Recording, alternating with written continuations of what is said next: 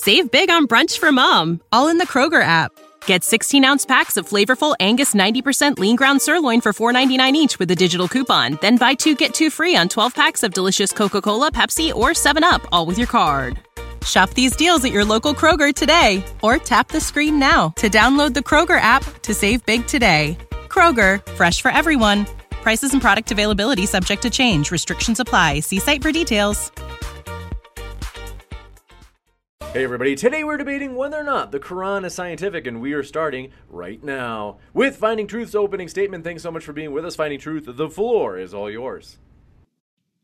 All right, so thank you, James. For those who don't know me, so my name is Ahmed Ishra, and I have my Finding Truth channel, and it's about science, religion, and philosophy. And thank you, James, for having me, and thank you, Tom, for being here. And the subject is whether the Quran is scientific. So I would like to start by saying this. The Quran is not a book of science. The Quran is a book of guidance.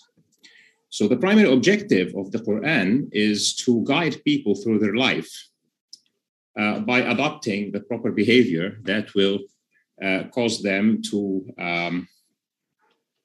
have the proper result of this life, which is essentially going to paradise rather than going to hell. However, for them to do that, they will need first to accept that the Quran is a book from God. The name of God in Arabic is Allah. So they need to accept that the Quran is a book from Allah, which means that Prophet Muhammad is a prophet from Allah subhanahu wa ta'ala. It's if you accept one, you accept the other one. So the Quran has many objectives to achieve. One of them is to prove its own authenticity. And then after you have accepted the Quran as an authentic message, then it has the objective of guiding you through your life, correcting your behavior, purifying your self, and pushing you to be a better person. Having said that, the Quran is not a book of science. The Quran has been revealed in the time of the Prophet Muhammad, peace be upon him, in an environment where he was calling people to Allah subhanahu wa ta'ala who were not interested in science. So the Arabs in Mecca and the Arabs in the Jazeera, in the Arab Peninsula, it was not one of their virtues that at that point of time they were specifically versed in science.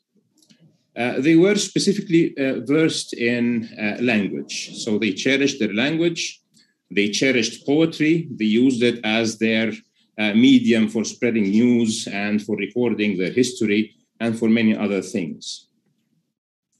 So the Quran directly head-to-head challenged them in the best thing that they held pride in, which is linguistics. It challenged them to produce a book like the Quran, which they submitted that they couldn't.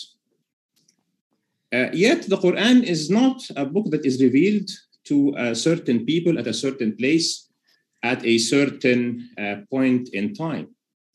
So having said that, and the Quran being sent from Allah, who is the all-knowing, all-powerful, in the design of the Quran is designed to be able to address people any place, any time, since the time of the message until Judgment Day, which includes this time of ours. So now, the author of the Quran has this problem that he needs to solve. Let's give this parable. You need to be Einstein. You need to go into a class where people are in, I don't know, primary stage, third grade, and give them the one speech that will explain natural philosophy to them, or that will explain physics to them, or that will relate their life to science. And they're taking notes. But you have the problem that you need to give them this one speech that will be of benefit to them at third grade, at fourth grade, at high school, in university, and in postgraduate. And to the extent that they have understood later in their life special and general relativity, they can still relate to the notes that they took 20 or 30 or 40 years ago. So the Quran was a book that was revealed to humanity in its infancy in relevance to science. However, it does strange things. So number one, the Quran makes a specific claim at the very outset of the Quran in the order of recitation that it has no mistakes. In Surah Al-Baqarah, which is the second surah after Al-Fatiha, which is the opener, which is a small surah, 7 ayahs, the second one is a big one. It says, Alif Lam Mim, ذَلِكَ الْكِتَابُ لَا رَيْبَ فِيهِ. Alif Lam Mim, this book, there is no doubt in it. Hudan lil-muttaqin, guidance to the pious. So the Quran starts almost at its very outset by saying there are no mistakes in this book. When an author says that, and the Quran within its text addresses issues that can be related to nature or to science, it is essentially a claim that you cannot find a scientific error in the Quran. The Quran also within its text uses this, I have tried to frame it in my own words in English. It says this, وَلَوْ كَانَ مِنْ عِنْدِ اللَّهِ لَوَجَدُوا فِيهِ اخْتِلَافًا كَثِيرًا. And if it refers to the book, was from anybody but Allah, they would have found many differences in it. And it's referring to contradictions. If this book, as big as it is, addressing the so many vast topics that it is addressing, it is essentially laying down the following inference. So premise one, human work has mistakes and contradictions, but God's work doesn't. Premise two, the Quran does not have such mistakes and contradictions, and hence the conclusion it wants you to reach, that if you can go through the Quran, which is in the modern print is like 600 and something pages, and you cannot find a mistake or a contradiction, then you should reach the conclusion that this book can only be from Allah subhanahu wa ta'ala. Now, to achieve this mission, the Quran uses language that is sophisticated language. It uses different layers of meaning. So it gives the audience who can be at third grade and listen to it, meanings that can relate to their life and to their level of understanding of science, and they can make benefit of it. And when they refer back to their notes when they are in high school, they can see further meaning in it. And when they see their notes in college and in postgrad and in their general life, and when the new space telescope returns images to Earth, they can still relate to their notes and understand more and more every time. And this is when Muslims refer to the scientific miracle of the Quran, they are not referring to science having miracles. They are referring to the fact that the Quran addresses issues of nature and issues that can be uncovered by science through time in a way where statements that are made can be understood to be consistent with science as science advances. Another thing that the Quran does is that it pushes Muslims to research and to look into issues of nature, to look into the complex issues of nature, to look into the hidden and far away and minute issues of nature, because it challenges them that when they do that, it will show them that the message of Islam is true through showing them that the Quran is true. So it says that there are topics in nature that when you are going to research, you will either resolve that this universe cannot be there except by a creator, or that the creator is indeed the one who has sent the message of Islam, or actually both. Having said all of that, my personal experience is, so just a little bit about me. So I'm an electronics and communications engineer with a major in computer and control. I did my master's courses in computer and control, and I also did a master's of business, and I studied Islamic Dawah. So as a person, I spent also 30 plus years career in computer systems, implementing complex computer systems. So in my personal career, and what I see in the careers of fellow Muslims, is that when you are deep in a specific branch of science, and while you are reciting the Quran, the typical reaction is you will stop at this ayah, and you will find an insight that you can relate to your specific field. And so to me, since being a child, where I was like a science enthusiast, sometimes a nerd actually, I found the scientific consistency and beauty of the Quran and Islam one of the appealing things that made me really look deeper and deeper into it. And this feeling have not gone anywhere but deeper and stronger as I grew up and I understood more about science. And I have seen the same with people who are specialists in their field that I know. And I think this is one of the strongest reasons that Muslims generally are proud of the religion being consistent with modernity in terms of not asking them to believe things that are not consistent with scientific fact or observation.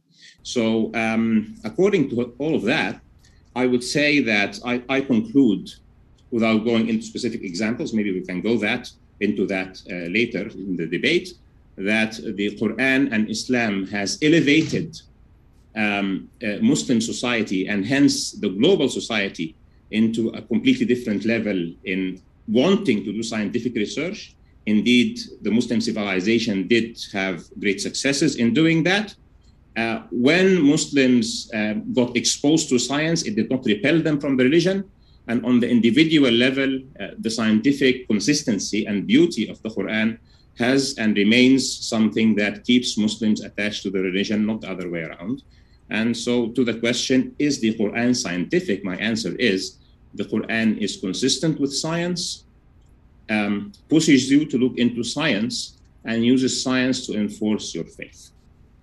Thank you very much for that opening statement from Finding Truth. And with that, want to let you know, if it's your first time here at Modern Day Debate, we are a neutral channel hosting debates on science, religion, and politics. We hope you feel welcome no matter what walk of life you are from. And don't forget to hit that subscribe button as we have many more juicy debates coming up. For example, David Wood and Nadir collide next Saturday. That's going to be a juicy one. You don't want to miss it.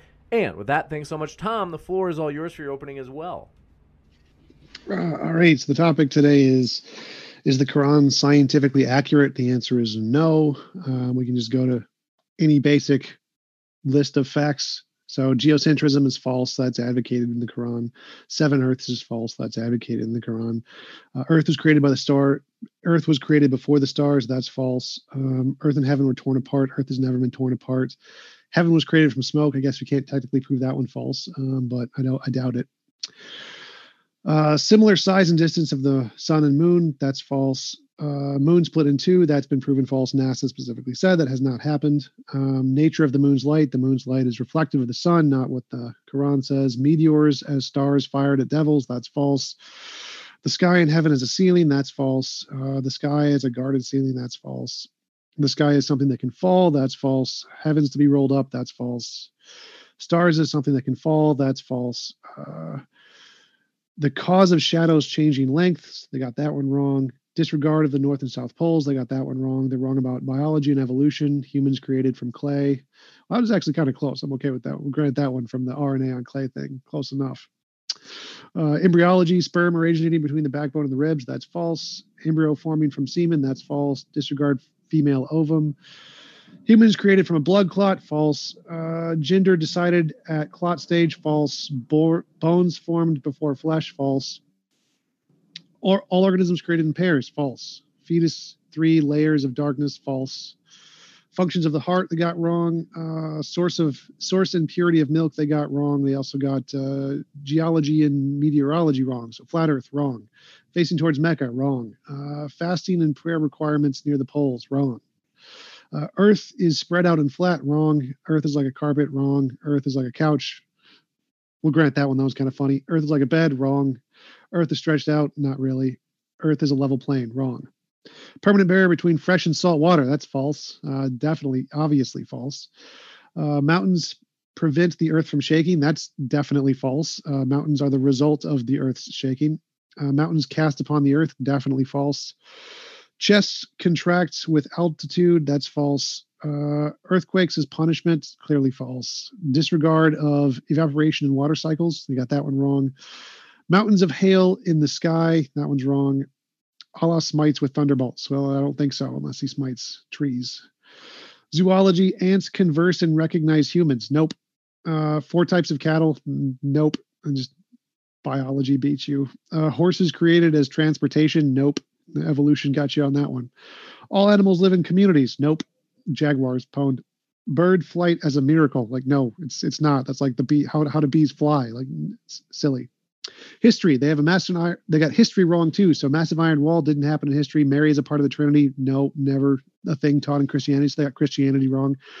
Mary as Miriam, they got that one wrong. Ayers as the son of God in Jewish doctrine, that was never taught. David invented coats of mail. Like, nope, definitely not. Crucifixions in Egypt didn't happen. The singular pharaoh, I don't know what that one refers to. The Nubian rock tombs at El Hir as homes and places for before the time of the pharaoh. Nope. Noah's worldwide flood didn't happen. Floodwaters boiled from an oven didn't happen. Noah's Ark holding every species didn't happen. Also got linguistics wrong and a bunch of claims of miracles. Humans, lots of different claims of miracles that they got wrong. So yeah, lots of errors. Just take your pick. Quran is wrong about pretty much most things. And the only claims that are made that it's consistent with science are ambiguity fallacies. Are saying, oh, look, we can ambiguate a sentence in the Quran to make it fit current data.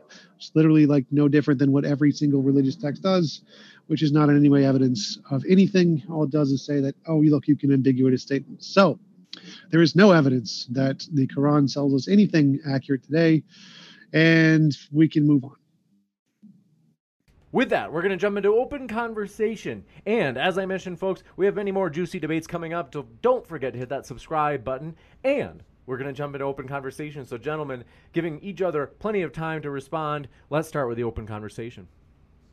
All right. So, Tom, I stopped at number 11, and I didn't write any more. So, you're essentially reading from a list. So yes. let's pick your favorite and take as much as time can take with us. I can do the reverse and tell you about some of the things, for example, that the Quran, I see that they are inspiring in terms of relaying a scientific fact that was not actually could not be known at the time of the Prophet. But let's do it, since you started your statement by stating things that are mistakes. Go ahead, pick one, and I give a response. Okay. If it's within my. It says Mary is a part of the Trinity. And this has nothing to do with science. We're specifically discussing the Quran is scientific. Yeah. It's a claim about a different religion which was objectively false. So that's a claim about reality that it got wrong. That's a mistake. Yeah, but if you already want to make this, if the Quran is historically correct or the Quran is theologically correct with reference to other religions, it's a different debate. So if you can just pick one of those things that are related to science, and I can answer you. So you said the Quran has no mistakes. Here is a mistake. Quran debunked. This is actually a general statement. But this debate is about whether the Quran is scientifically correct or not. I'm not a theologian, and I do not want to change this into Islam versus Christianity. I do debates with Christians, and some of them are evangelists, where I'm completely okay to set another debate whether the Quran represents Christianity or Judaism or any other religion that's mentioned in the Quran properly. So you're admitting it has a mistake. So you're admitting it has a mistake. I just want to keep within the scope of this debate, which is well, you said any mistake in your opening. Any mistake. This is a mistake, so you're admitting it has a mistake. Yeah, I said the Quran in general challenges that you cannot find a mistake in it, and that this would also apply to science, which is the topic of this debate.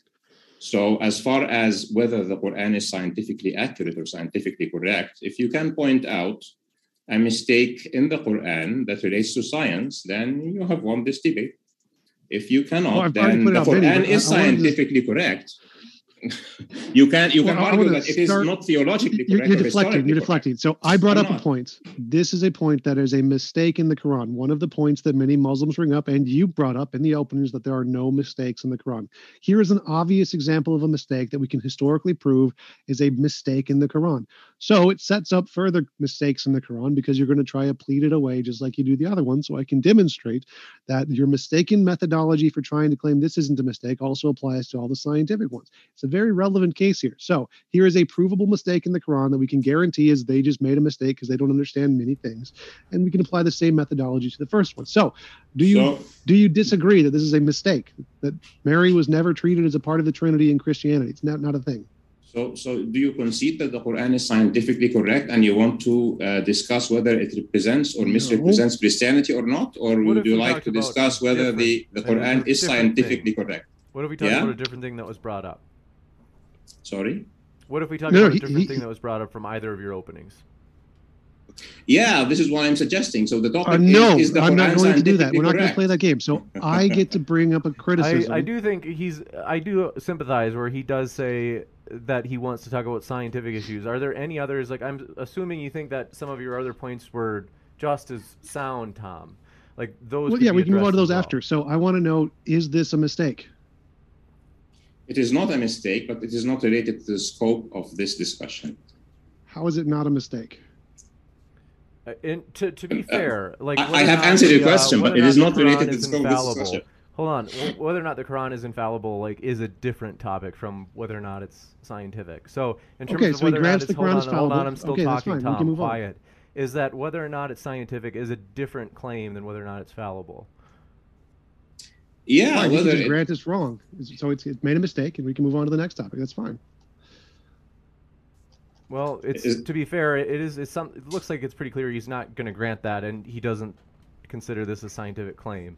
So, in terms of the scientific claims of the Quran, well, it is a claim that is made in the Quran that is scientific. It is a historical claim made in the Quran, which is a claim about science. So, history is a claim of science. This is a historically error. It is a scientific claim. I hate to take sides on this, but it's seems like that's something that would be, in terms of the peer-reviewed literature at least. I don't know what scientific papers would discuss this issue that you brought up, Tom. It seems like it would be more history papers. History is a part of science, James. Holy shit.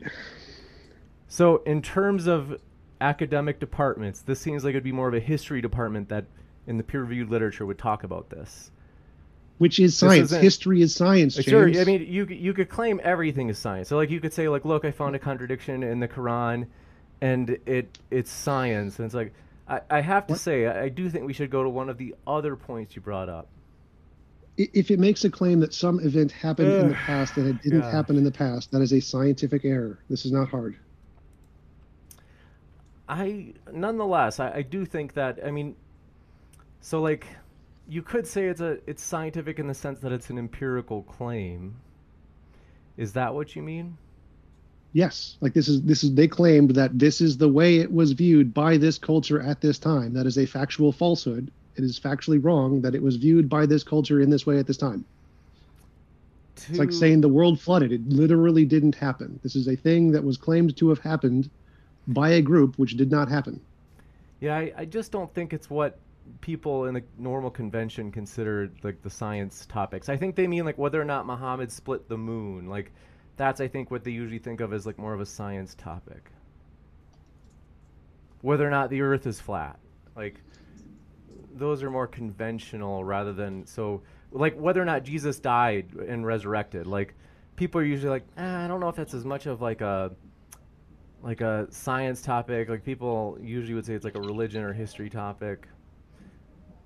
It's true it's an empirical claim, but I think that conventionally most people think of the science claims as like, what did Muhammad split the moon? Like, is that something we could talk about? Sure. Next, I want to get an answer on this one because it's so obvious. Like he just has to grant he's wrong. Pretty obvious he's not going to do that, Tom. So for the sake of like the productivity of the conversation, I think that we might as well move to something different. Okay, then he grants he's wrong by default. I win, and we can talk about the moon. I'm happy with that.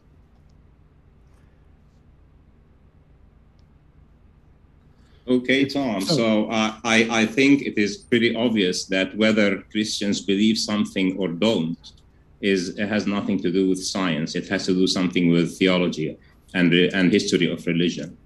And this is a discussion about science and the Quran. So I will not grant you anything here. I'm just granting you that this is outside of the scope of the discussion. Well, you're just evading the topic. It's clearly science. It's agreed upon to be a scientific fact by the scientific community, which includes historians. So you just want to the scientific. You can expand the definition of science as much as you want, but we are talking about religion. No, we are not talking about all science. All literal scientists include history as science. So all science agree with me. And by the way, your very question is incorrect, because the Quran does not say that Mary is part of the Trinity anyway. Yes, it does. No, it doesn't. But I am not going to go into this. So, then NASA, no current scientific evidence reports that the moon is split in two. All right, Quran debunked. Okay. No moon split in two. Okay, so nice one. So when the Quran refers to miracles, the Quran does refer in Surah Al-Qamar to the matter of splitting of the moon. It says, اقتربت الساعة وانشق القمر. The last hour, or Judgment Day, has come close, or Doomsday has come close, and the moon has split. And the exegetes of the Quran look at this verse. They have two opinions. One opinion that this is related to a historical event that happened during the life of the Prophet Muhammad, peace be upon him, where the infidels in Mecca challenged him for a miracle. And the challenge related to splitting of the moon, and he did split the moon, and he called them out for it, and he said, do you see the moon split? And they did not accept it. So this is one opinion. The second opinion is that this is actually not related to a historical event, and that it is related to something that will happen to the moon before Doomsday. So, according to the second opinion, this matter is not an issue. Now, according to the first opinion, because the first opinion is actually in Hadith and not in the Quran, when Allah Subhanahu wa Taala makes a miracle that is to a specific group of people, and then He removes the miracle, it is not part of the proof of this miracle that it is not necessary that you will do an investigation and find evidence for the miracle. So, for example, if Moses turns his stick into a snake and somebody who was not there didn't witness it, he cannot ask Moses for the snake to test if there are marks on the stick that it has turned into a snake or not. What has been miraculously converted into something or exhibited as specific or a certain behavior as in the context of a miracle remains in the context of a miracle. And this includes that after the miracle is done, you cannot verify it. And the miracle of the Quran is not something that you will go, the miracle of Islam, Allah subhanahu wa ta'ala has chosen that He is not going to make people will not be attracted to Islam through physical miracles, like Jesus used to raise the dead, or Moses changed his stick into a snake, or split the sea, or whatever. Also, if somebody comes and says a similar claim about Judaism, I will not accept that Moses split the Red Sea unless I find the location where it was split and I find physical evidence that the sea was split in that place. If God splits the sea, He can also return the sea in a way that you will not find evidence. And if He splits the moon, He can also, miraculously now, He will also return the moon to the extent that you will not be able to know whether it was split or not. It was a visual miracle that is related to specific people who challenged Prophet Muhammad into this. And those people, by the way, some of them became Muslims later. So this is something that you can trace back through witnesses. It has nothing, miracles are not under the investigation of this, they are not under the scope of investigation of science. So when you ask me, is the Quran scientifically accurate, that the challenge is that you will tell me the Quran mentions this thing which contradicts with a scientific observation. And if you can find something in the Quran that contradicts with a scientific observation, you have essentially won. I hate to disagree, Finding Truth. It's like kind of like, I can kind of give you the benefit of the doubt on the history one. To say this one isn't a science claim is like, geez, like what is a science claim then? Because there's an argument to be had in terms of where Tom came from the historical perspective, saying it is a science, where it's an empirical claim. It's it's science. You could say scientifically, you can investigate it. And I was willing to give you the benefit of the doubt on that one, because but in this case I'm like, it's like I don't want to move topics from this one, because it's like, if this one isn't a science, like I don't know if we're gonna find anything that is. Okay, so now let me tell you this. Is splitting the moon a miracle as described in the Islamic discourse, or is it a scientific observation that you can observe today? Now, my answer to that, yeah. Well, just to clarify, so you agree all of the scientific evidence says this doesn't happen. There is no scientific evidence it did happen. Therefore, the most rational conclusion is it's a made-up story like all the other ones that don't have any scientific evidence, right?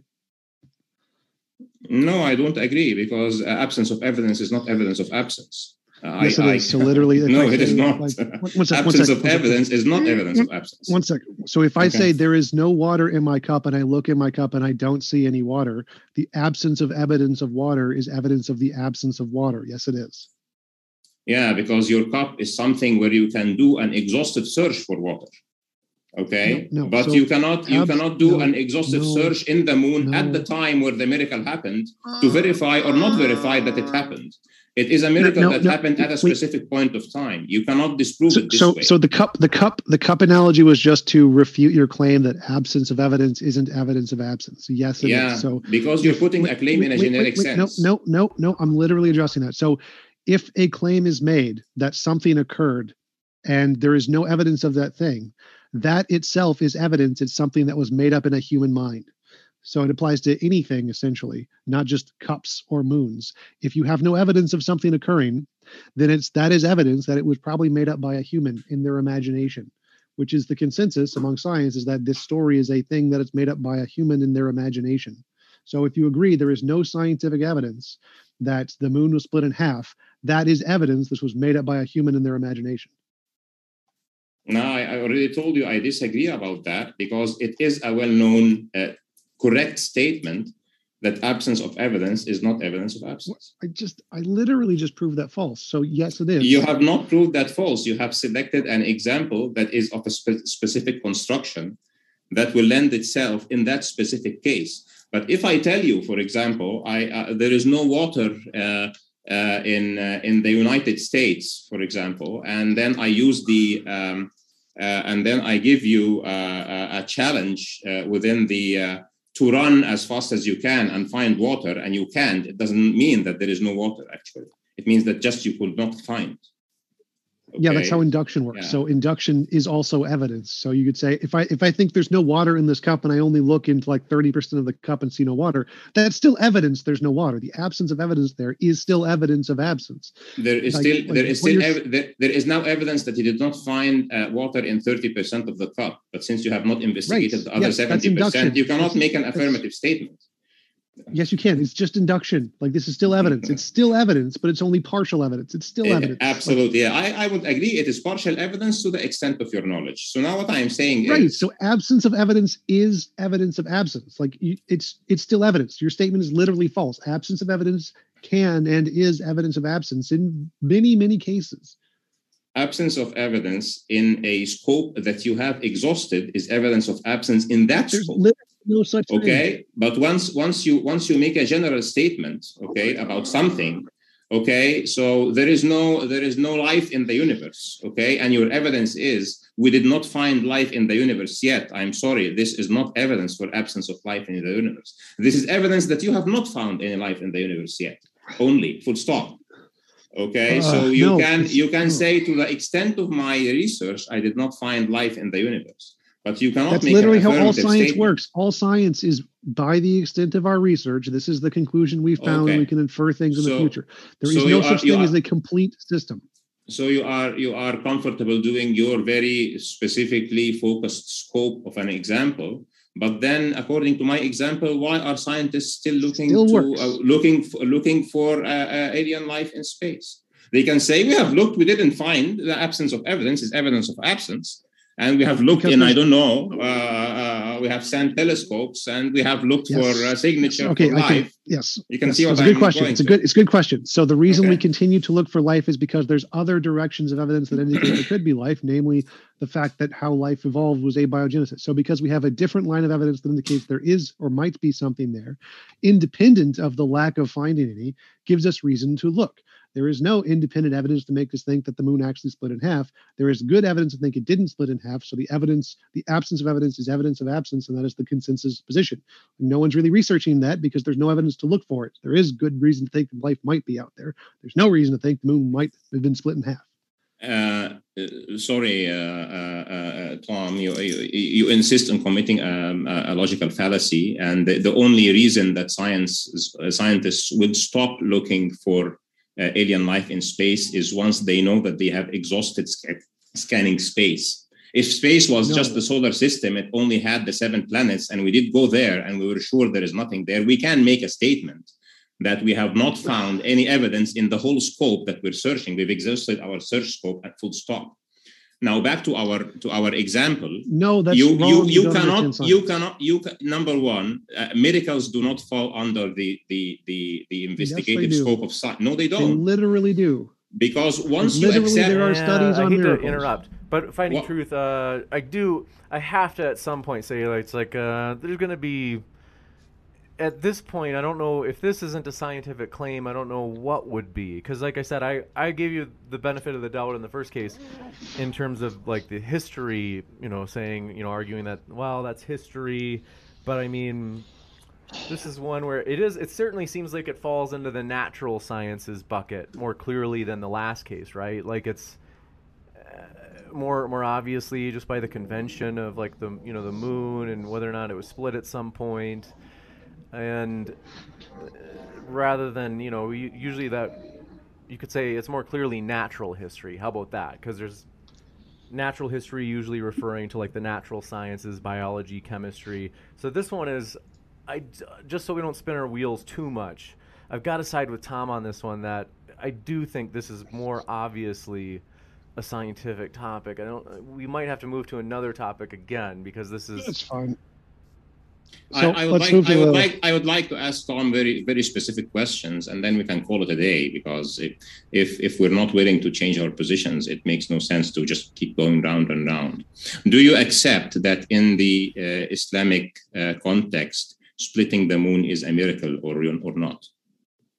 I have no idea. I don't have a position. Yeah, so I'm telling you. I have told you already. One sec. Let me finish the answer. So go ahead. Many people said there are no miracles in the Quran. Like they've said that to me. So it depends on your interpretation.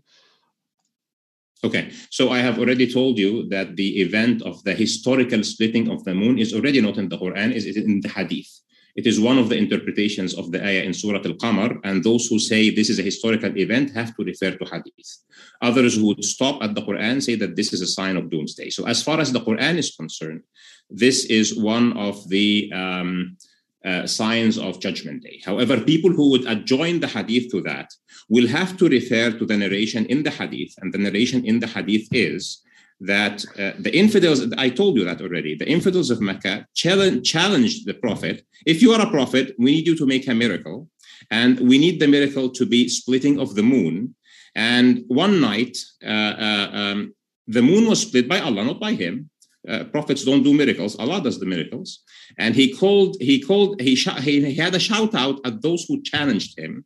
And he told them, do you see the moon split? And they said, you have, this is magic. You have tricked our eyes. Okay, so the context, if you want to challenge something, you have to challenge it in its context. In its context, it is a direct miracle that is a response to a challenge. Okay, that's nice. And Spider-Man climbed the Eiffel Tower. It's not okay. That's fine. I don't care about the context. I care about the scientific evidence, and there is none. So let's move on to a different one. All animals live in communities.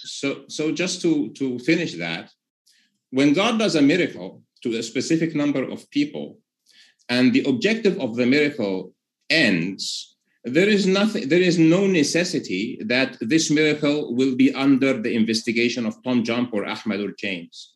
It was for specific people at a specific time. They accepted it or they did not accept it. The stick will return from a snake back to a stick, and nobody will be able, through investigating the stick, to find any evidence that it turned into a snake. And the same applies to the moon, and the same applies to the sea, and the same applies to anything that changes miraculously its state. So what I'm telling you is, you cannot use this example for scientific veracity or not, because it is a miracle, and miracles have a supernatural element, and supernatural elements are outside the vicinity of science. All right. So Spider-Man definitely exists, and we can't find his webs because they're biodegradable and no one can see them. So his magical webs just disintegrate before anybody can find them, and that's why Spider-Man is real. Great. So all animals live in communities. Quran 6:38. There is not an animal that lives on earth, nor the being that flies in the air, but forms a part of communities like you. Wrong. I'm sorry. What is exactly that you are stating to be wrong here? That all animals live in communities. No, not all animals live in communities. There are okay. I just would like to interrupt you here, because I said I'll take one from you and I'll present to you something that is a positive scientific sign in the Quran, if you would like. So it's not just like you're presenting a challenge and I'm responding. I'll actually like also to the other way around. How about that? Okay. Sure. Okay. So in the Quran, for example, because I've told you in my personal story, the scientific consistency and the scientific science in the Quran is something that has attracted me personally to adherence, let's say. So in the Quran, for example, Allah subhanahu wa ta'ala says, وَالسَّمَاءَ بَنَيْنَاهَا بِأَيْدٍ وَإِنَّا لَمُوسِعُونَ. And the sky we have built with hands, and hands in the Quran refer to power. وَإِنَّا لَمُوسِعُونَ. And we are indeed expanding, or we are indeed its expanders, okay?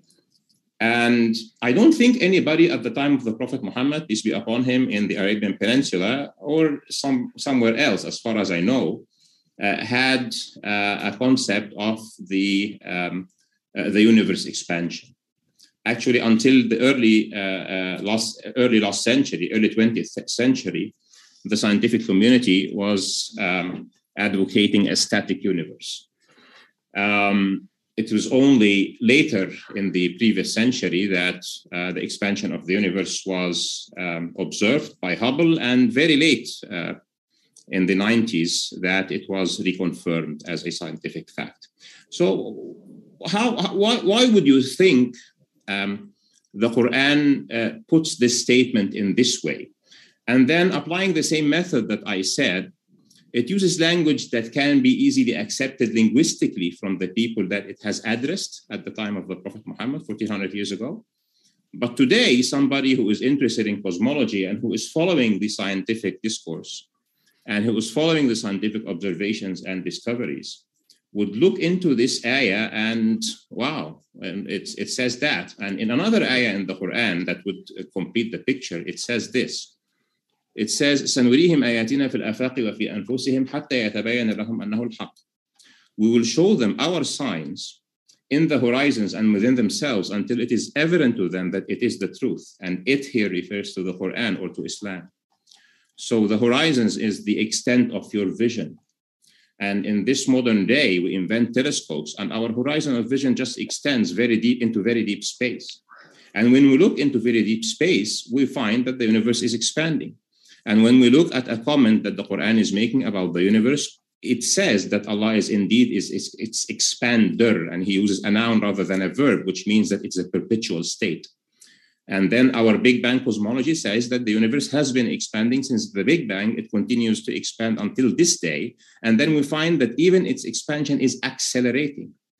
Would something like this not draw your attention, in your opinion?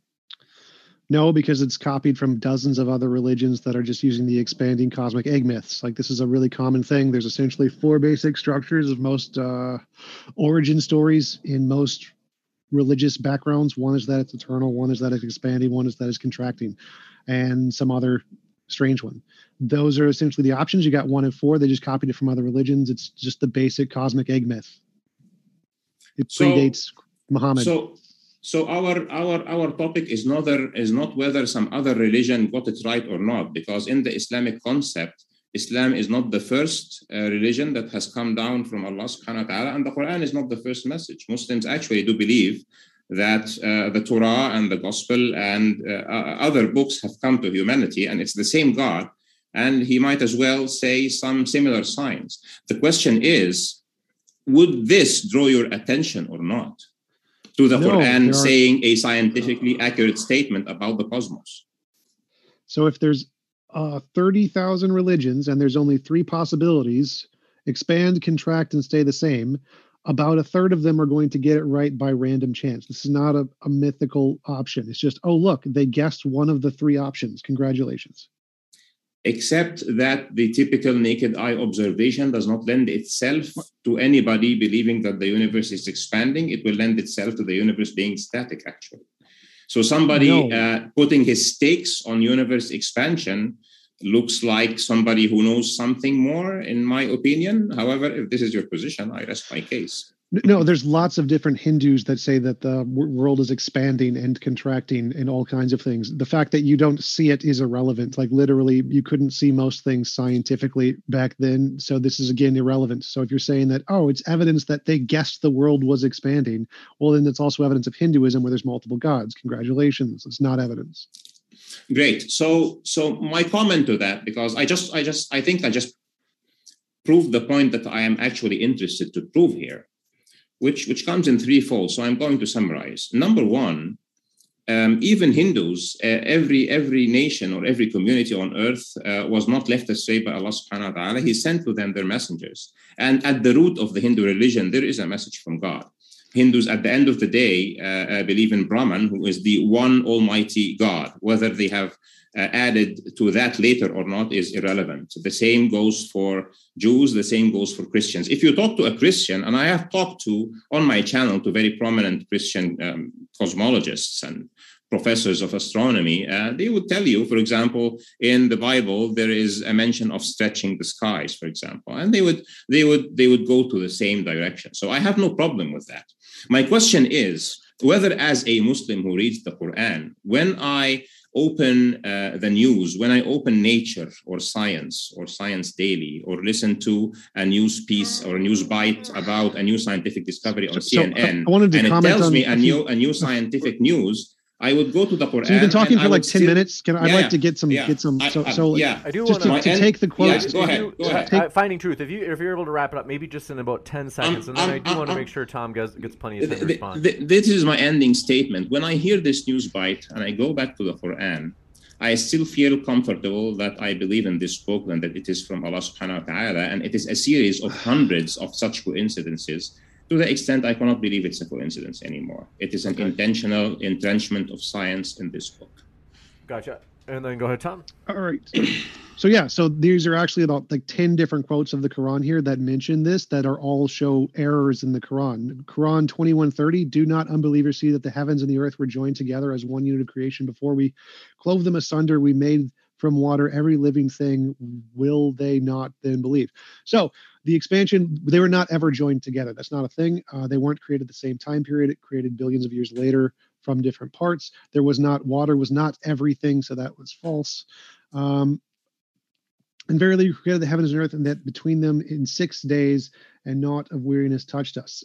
6 days, false. See, what's another one? The separations of the heaven and earth can be read in the context of the verse mentioning something between their fully formed states. Quran 2:164 and the birds mentioning in Quran 24:41, they were not in a separate state in those contexts. So that's something that got wrong. So all of these ones that mention that the universe is expanding also mention things that are just literally false. The very next verse, Quran 21:31, speaks of mountains being placed here on earth. Here, the earth must mean natural world, yet modern interpretations of the previous verse hold that earth refers to merely atomic particles, and the time being the Big Bang, which shows a contradiction. So all of these things he's mentioning show the contradictions and the errors, and he's simply cherry-picking one of the most ambiguous statements possible, expansion, and seeing that word can be applied to one possible thing that happened as the forming of the universe, while pretty much every one of the other verses show it's wrong. Okay. Thank you. So you started with the separation. or that the heavens and the earth were adjoined. And actually, I would like to respond to this one. I can actually go one by one to everything that you have said, but you mentioned this 2 or 3 times, so I'll pick that one up, and the first one that you mentioned too. So this is actually one of what we consider as Muslims another sign in the Quran of scientific accuracy and consistency. In the opinion of many people, including myself, because I happen to be a communications engineer, and studying things like microwave background radiation, CMB, and other topics is interesting to me. And my personal opinion about the ayah, and this would be, so many people would agree with me, and the ayah in Arabic says, أَوَلَمْ يَرَى الَّذِينَ كَفَرُوا أَنَّ السَّمَاوَاتِ وَالْأَرْضَ كَانَتَا رَتْقًا فَفَتَقْنَاهُمَا وَجَعَلْنَا مِنَ الْمَاءِ كُلَّ شَيْءٍ حَيٍّ أَفَلَا يُؤْمِنُونَ. Haven't the disbelievers seen that the heavens and the earth were collapsed together or adjoined together or generally together, and we ripped them apart? Okay, and this is essentially a very elegant linguistic description of what we call today Big Bang. In my opinion, the way the Quran uses the term heavens and earth in many parts of the Quran is that heavens relates to space and the different dimensions of space, because it really refers also to the 7 heavens, and it refers to those 7 heavens. One of them is our universe, and the rest is ghaib, is unseen to us. So what the Quran is saying here, and you can also trace this through the Genesis story in the Quran, which later on in other places in the Quran talks about the proportionment of the other 7 heavens and of this universe. What the Quran is saying is that the universe, space, time, and matter were at a point of time a single thing, adjoined together, collapsed together, and then it was, in the Quranic term, ripped apart. فَفَتَقْنَاهُمَا. We ripped them violently. This is as good a translation I can give. And this is very, very consistent with Big Bang cosmology. So actually, no, it's not. You are mentioning something. You are mentioning something that is we take pride in it as Muslims. 1 sec. What was clove asunder in the Big Bang? Because nothing was clove asunder. There's no separation. They're all still parts of the same thing. What's the clove asunder? The word separation is your term, actually. That's fine. You can use whatever word you want. There's no separation of 2 things. They're all still the same thing. What do you mean? So the Quran describes a situation where the universe is coming from what we call today a singularity, or a very high density adjoinment of space and matter. Space, time, and matter. The heavens are everything that is. The heavens and the earth were joined together, right? Yeah. There's no separation. The singularity, all the parts of it are still exactly there. They're just expanded. So there's no separation of any of that stuff. Absolutely. And this is so it describes this state as the initial state. And then it goes, we rip them apart. So this is what we call the Big Bang. What apart? What did they rip apart? Because everything is still the same, connected in the same way. Nothing's been separated or ripped apart. I don't think this is by any means a good description of what the Big Bang means. So what Big Bang cosmology means is that the whole matter, energy, space, and time of the universe at a point of time at T0 were together in one place that we tend to call the singularity. We cannot examine the singularity, but we have access to what happened, at least from the point of the cosmic background radiation. And we know that prior to that, we had very high density material and energy together. And at a specific point of time, it blew apart. Okay, this is why it's called a Big Bang, for a reason, by the way. Okay, and at a point of time, for some reason, this thing just blew apart. And the expression of the Quran, we ripped them apart, فَفَتَقْنَاهُمَا, is we took them away from each other by force. So I don't think that you can, if you want to use language that is understandable to people, so like this is a very eloquent way of saying it, actually. No, it's not. So like the word joined together is Ratquan. I don't know if probably not pronouncing that right, meaning closed up or sewn up, that is usually metaphorically used to reconciling people, but does not imply a homogeneous mass or state. The separation of the heavens and the earth can be read in context of the verse that mentions something between their fully formed state, which is occupied by the clouds in Quran 2:164 and birds, Quran 24:41. I'm not sure what you mean by clouds and birds now. So we are talking about the genesis of the universe. So the heavens and the earth are like two objects that are separated by things, the clouds and the birds, and they were ripped asunder by God. There is no mention to clouds and birds at all there, okay? Quran 2:164. I'm referring to the ayah of Ratqan that you are talking about, okay? And by the way, I memorized the Quran, so if you are in a specific ayah, once you get out of the ayah, I immediately know. So Ratqan here, this ayah talks about the heavens, and the Quran does not never refers to the Earth's atmosphere around us that has the clouds and the birds as the heavens by plural. Never refers to that as samawat. It refers to it sometimes as sama and sometimes with other names. But when it refers to the heavens as samawat, it is referring to the different dimensions of space and time. And sometimes it qualifies it by saying the seven heavens, samawat as-sab'a, for example. So this ayah specifically is talking about the genesis of the universe. And it is obviously challenging humanity that at a point of time, those who do not believe will make a discovery that is consistent with this ayah. And it starts by saying, أَوَلَمْ يَرَى الَّذِينَ كَفَرُوا. Haven't the disbelievers seen? Okay, and it is a fact actually that also people who have discovered Big Bang or have theorized Big Bang cosmology and then reinforced it by scientific measurements are not Muslims. So the ayah actually is true in many perspectives. And once again, according to just referring to my introduction, the Quran is revealed in the Arabic language to humanity at its infancy. It is there as a standing evidence for humanity that it has come from Allah subhanahu wa ta'ala.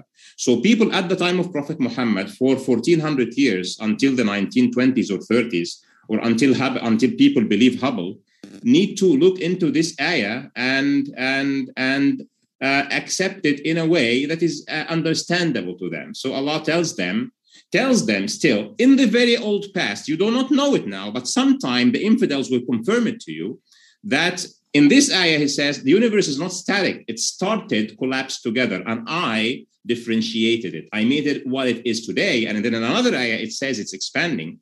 If this does not draw your attention that the Quran has scientific signs that are unmistakable, I will just rest my case. Well, yeah, it's provable that it doesn't. And verily we created the heavens and the earth, and that between them in 6 days, not weariness touched us. There is no scientific theory in which the earth and heavens were torn apart from each other. The verse states that we clove them, not we clove it. Everything is it. Thereby indicating that the earth and the heavens were distinct after cloving. If one holds that the Quran 21:30 describes the Big Bang, the atomic particles would later form the earth would at the beginning have to be separated from those that would form everything else in the universe. This is, however, false and bears no resemblance to scientific cosmology, wherein the material that forms the earth passed through at least one earlier generation of stars and more recently was part of various asteroid, comets, and planetesimals orbiting the sun, which could all be described as being in the heavens, that sometimes collided and merged with others, sometimes split apart and gradually coalesced under gravity to form the earths and the planets. So if the heavens and the earth were cloven apart at some point, that means the particles or whatever constitutes the earth has to be separated from whatever constitutes the heavens, which never happened until like 4 billion years ago. Yeah, so there is no issue with about the Quran about that, because the Quran then tells a story. Nothing was clothed. The Quran then tells a story, just as you have rightfully said now, that the process of transforming the universe from that point where it was collapsed together, the Ratq point, until the point where you have the earth in its final state, has gone through 6 eons or 6 epochs, or what the Quran describes as 6 days. And through that, it actually describes in also, again, great, beautiful, eloquent language, some stages that we can actually relate to given our current cosmology. So it describes in one of the states, okay, that the heaven at a point was smoke. And according to our Big Bang cosmology, we know that after the Big Bang, after there was a chance for energy to form photons and then to form baryons my question and then was, to form hydrogen. Yeah. You're going away from the question. The question is what was cloven? What was this? What thingies were split? What was object A and object B that were separated? What is the cloving thingy referring to? Because it can't be referring to earth and the heavens, because it definitely wasn't those two things. So what does it mean when it says the things, the earth and the heaven, were cloven apart? What was taken apart? Okay. So earth and heavens are not two things. Earth is matter, because earth does not necessarily mean planet Earth in the Quran. Earth can also mean, like, earth does not mean planet Earth. Earth does not mean earth. Earth does not mean planet Earth. Okay, so if I tell you I am going to bury, I'm having a little earth in my hand, it essentially means dust. Okay, so I'm talking about the English language now. So I'm earth lost now, can mean in the Quran. One second, clarification. So it seems like in the Quran, like Quran 21:31, it speaks of mountains being placed on the earth. You're saying that doesn't refer to our earth? It just refers to rocks and stuff? Okay, so you cut me off. So I was making a point that, like the word earth in English can mean earth like dust, like can mean a piece of land, and can mean what we have called later planet Earth. Okay, in the Arabic language, it is the same. So I have started by explaining this verse to you by saying that, in my opinion, the heavens are the seven heavens, which includes our dimension and other dimensions, our three dimensions of space and time plus time, plus the other dimensions that we do not see, and there is at least 7 of them, according to the Quran, plus all the material in the current cosmos. Okay, and we are interested in if you accept this interpretation, it's up to you. It's not saying there was one object called planet Earth and there was another object called the heavens, and we split these two objects apart. And we can falsify and test for that, actually, by going through the rest of the narrative. Because right after that, not right after that chronologically, actually, but in a different place in the Quran, it is referring to the whole cosmos in a state of smoke. Okay, and it is referring to that, while in the same ayah, Allah subhanahu wa ta'ala is talking to the cosmos, including the heavens and the earth. Okay, including he uses here a sama, which typically can refer also to our universe, is talking to it, and he is saying that it is in a state of smoke. And then he says, after he talked to it, and it gave a specific response, I can refer to the ayah in full, at that point, he then formed the stars. He started by forming the stars. Now, what I'm telling you is that this narrative, everything together, a Big Bang, a state of smoky cosmos, and then the formation of the first generation of stars, and then the rest of it, including the formation of planet Earth, all narrated in the Quran in different places, is very consistent with what we call Big Bang cosmology. Is all what we know about cosmology and astronomy in this current day. But it doesn't say that. Like the smoke thing you mentioned, Quran 41:11 and 12, it says, "Then he turned to the heavens when it was smoke, and said unto it and unto the earth, a separate thing that is not smoke, come both of you, willing or loth. They said, we come obedient. Then he ordained them 7 heavens in 2 days and inspired each heaven its mandate, and we deck blah, blah, blah, blah. So the heavens were smoke, and he said unto it and unto the earth, which was not smoke, a different thing, come both of you. So this specifically says the verse indicates a time when heaven alone, but not the earth, was smoke. This is especially challenging when it considers the earth and its mountains are described as already existing in the previous 2 verses. So the heavens and the mountains both already exist, and are like the mountains were placed on the earth prior to this state where the heavens were made of smoke. This is a problem because it didn't exist. Okay, good. So let me now turn to this ayah. So when I explained the ayah to you, I told you that in my opinion, I can be wrong, but in my opinion, and the opinion of so many Muslims who have looked into this ayah for the last 100 years, or since Big Bang cosmology was a thing, in my opinion, that when the Quran refers to heavens, okay, he is referring, as I told you, to our dimension and to the other dimensions. And when he refers to earth in the context of Genesis, of creation of the universe, he is referring to material. And then later he refers to our planet Earth when he is talking about placing mountains on it and this and that.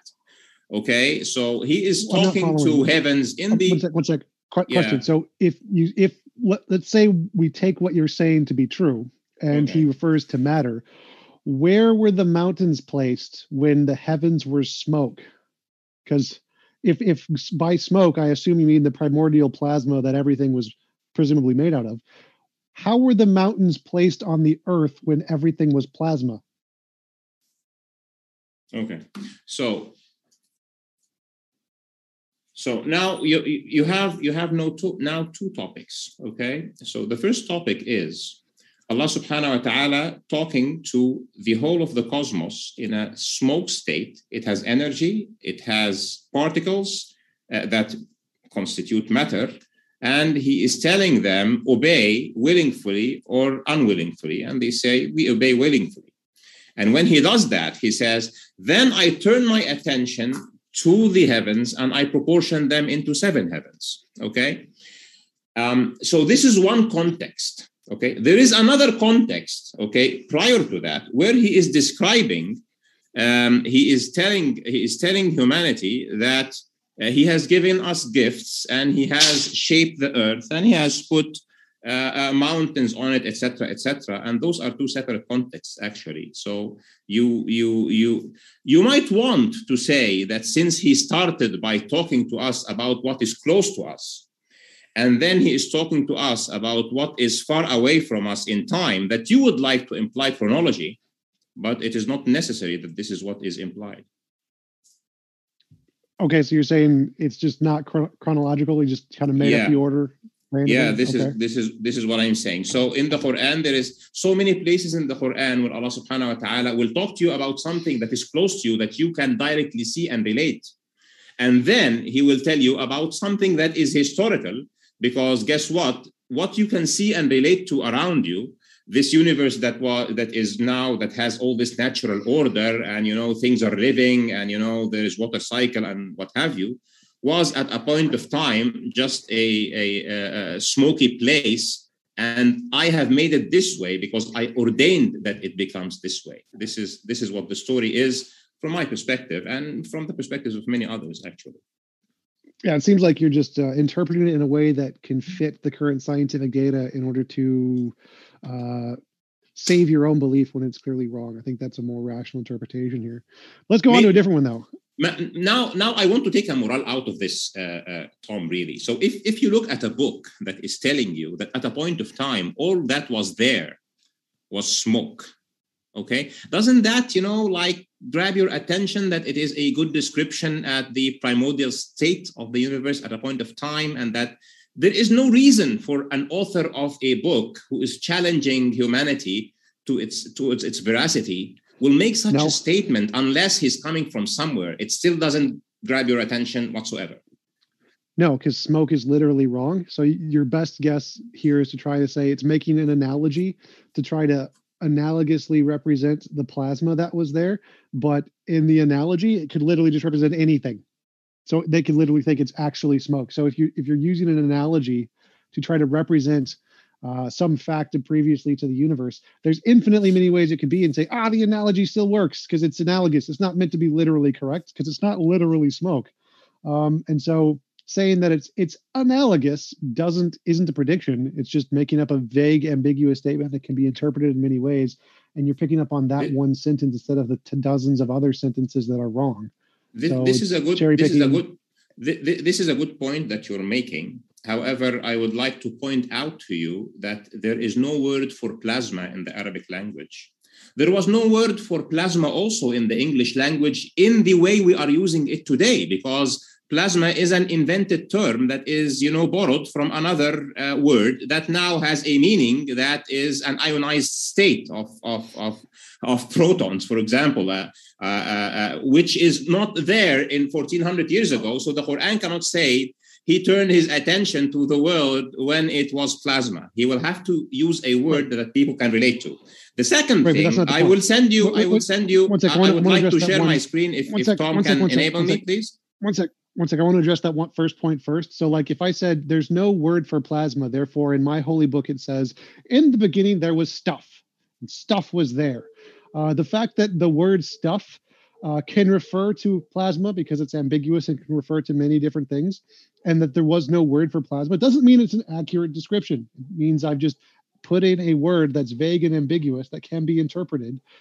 If I ignore all of the other words in the Quran, then I can interpret this one word to ambiguously mean the thing.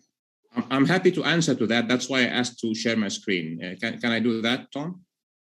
Screen share is ready for you.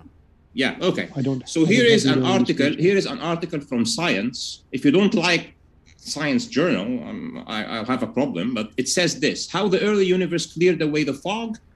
And it says about 300,000 years after the Big Bang, very early in the universe indeed, the universe was like a smoke-filled chamber from which light could not escape. So if Science Journal is happy to use the word smoke and fog 300,000 years after the Big Bang, which was nothing was there other than this, okay, I would rest my case then. So my point is, and you can see the link, it is www.science.org. Okay, that's not a scientific journal. That's an opinion piece. So a scientific journal is a peer-reviewed academic source. This is an opinion piece. Yeah, and what I want to tell you, my friend, is the Quran is not a scientific book. It talks to people. I agree. To guide them. I agree. It's not. Okay, it's not a book of science, not a book of physics, not a book of biology. Now the issue is, when it uses terms to describe cosmic events, biological events, physics events, whatever, okay, does it use terms that are understandable to people over the ages that will then, in the 20th and the 21st and the 22nd century, will remain consistent with observation or not?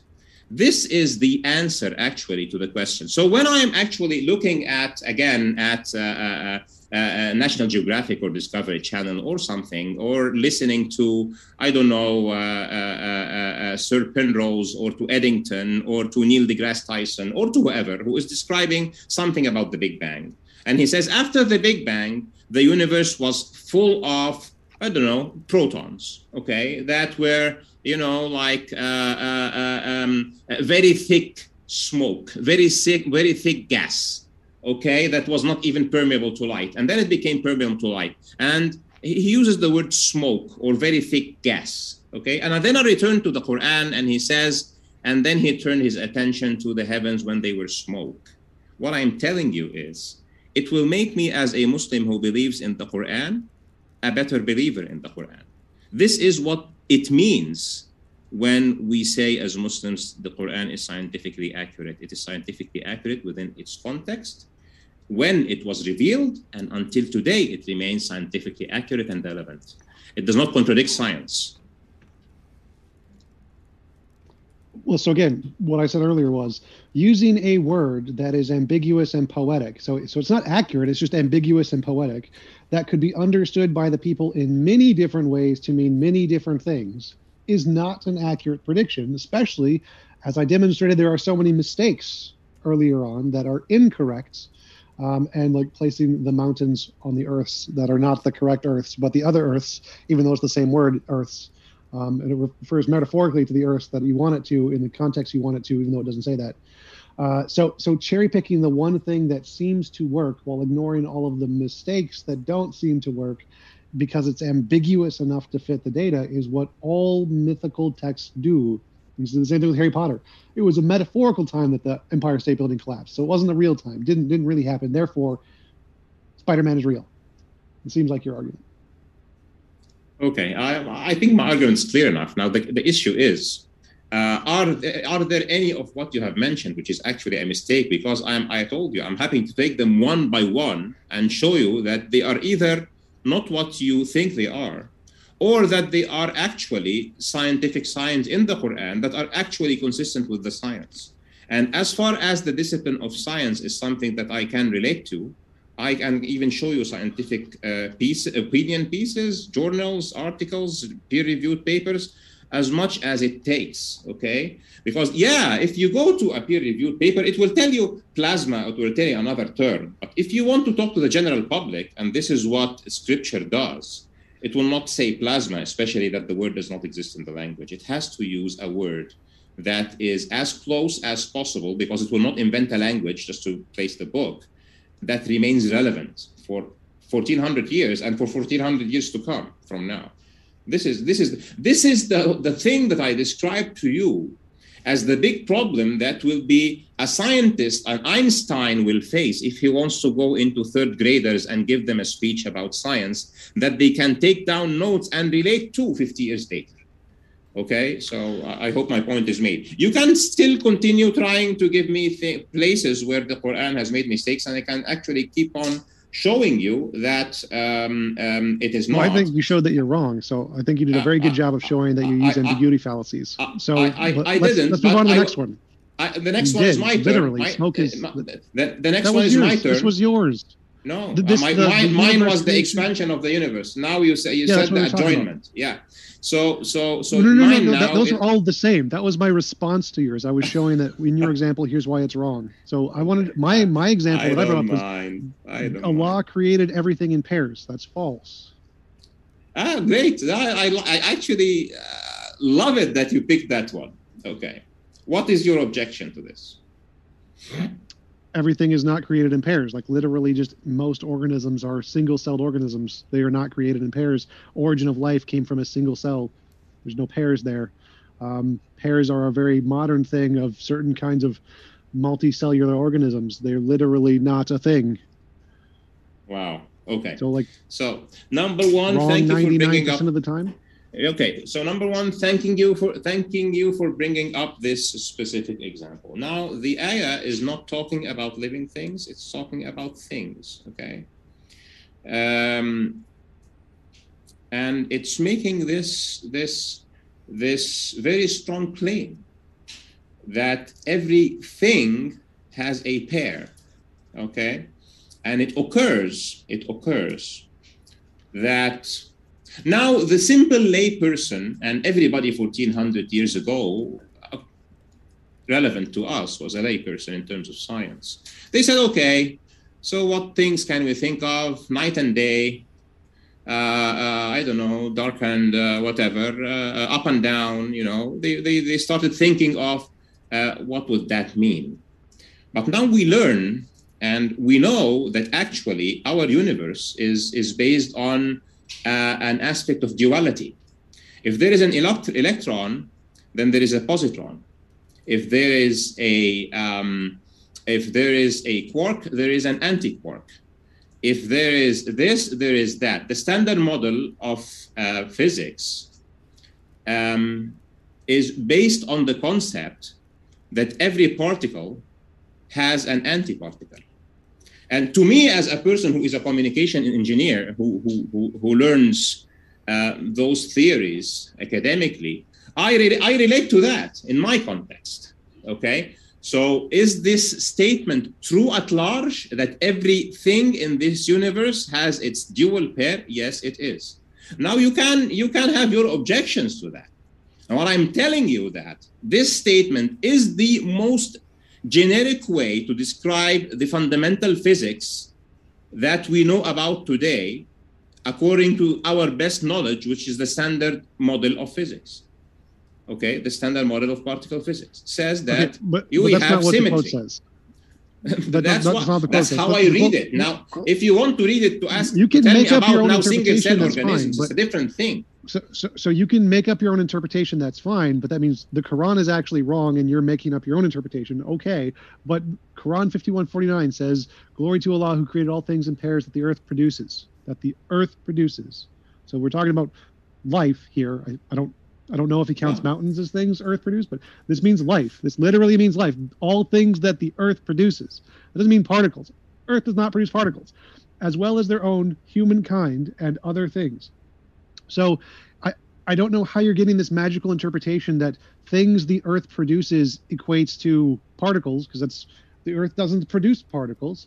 The earth produces animals, presumably, that's the rational interpretation here, and animals do not all have pairs, like the whiptail lizard in the U.S. doesn't do it. It's all female species, and reproduces by parthenogenesis. Like viruses aren't even necessarily a life form; they're produced by the earth, and they reproduce using a host DNA, and are neither male nor female. Bacteria reproduce by cell division. Fungus reproduce by asexual reproduction. It's literally false to say that he created all things in pairs that are produced, that the earth produces. That is false. That is an objectively false statement. Tom, can you please tell me which ayah are you referring to in the Quran? Because this text that you are referring to, I'm sorry, 5149 does not say anything like from what the earth produces. It says in Arabic, وَمِن كُلِّ شَيْءٍ خَلَقْنَا زَوْجَيْنِ لَعَلَّكُمْ تَذَكَّرُونَ. And from everything we have created a pair so that you might remember. This is what it says. There's no mention of anything else in the ayah. So if you're reading from a false source, I will advise you to change your source, because misquoting the Quran is bad. Mates, okay. And all things were created two mates. Perhaps you will remember. Yeah, not two mates. I'm sorry. وَمِن كُلِّ شَيْءٍ خَلَقْنَا زَوْجَيْن. Zawj is a couple. Okay. Well, it can also mean a spouse, but things do not have spouses.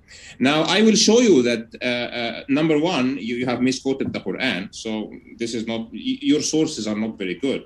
But I will show you when the Quran wants to refer to living things. Okay, for example, like male and female. He says this. He says, "Exalted is he who created all pairs from what the earth grows, and from themselves, and from that which they do not know." Okay, glory to be him who created all the sexual this is pairs. Now this is a different ayah now. So of that so which it is the not earth groweth. Okay, good. So and of themselves. Glory to Allah who created in all pairs all things that the earth produces, as well as their own humankind. So all the interpretations say in this one, it's which one is this? 36. Glory to Allah who created all in pairs all things that the earth produces. So my apologies, it wasn't the other one. It was the 36. So good. So so the first ayah, we're done with it. Now, what is your problem with this ayah? So he says everything that is a pair I have created. He doesn't say that every living thing has to be male and female. He didn't say that. Glory to Allah who created in pairs all things that the earth produces. So created in pairs can you tell me, please? Can you tell that the earth produces? Again, can you tell me, please, exactly which ayah are you preferring? Give me the number of the chapter 36, and the number 36. of the ayah. All right. So 36, Surah Yasin. So 36. Right. Yeah. So he says, سبحان الذي خلق الأزواج كلها. Okay, this is what سبحان الذي خلق الأزواج كلها. Exalted is he who has created all the pairs. Okay, so it doesn't say that everything is a pair.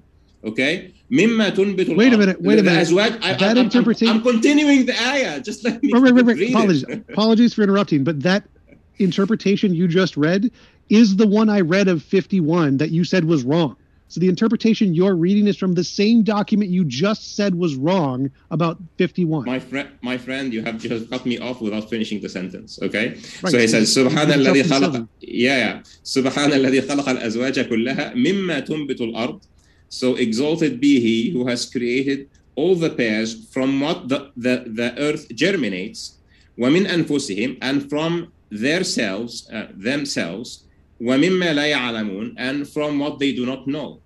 So he is telling you everything that germinates, like he's talking about plants, obviously. Tumbit is, become a plant. Nabat is a plant. Okay. Plants don't have pairs either. So that's I'm sorry? Wrong. Sorry, what again? Plants don't have pairs either. Still wrong. Plants also don't necessarily have pairs. Plants that's don't, still wrong. Yeah, they don't necessarily have pairs, but he didn't say that plants necessarily. I didn't say that. This is not an exclusive statement at all. The other one was an exclusive statement. It says, the other one said, وَمِن كُلِّ شَيْءٍ خَلَقْنَا زَوْجَيْنِ, and of everything we have created pairs. And he's talking about things. Here he's talking about plants, and he is saying, the plants that come from the earth in pairs, and you human beings who are male and female, I have created you. And I have created other things also that are in pairs that you do not know about. Okay, so he's not saying that every living creature is male and female. He didn't say that.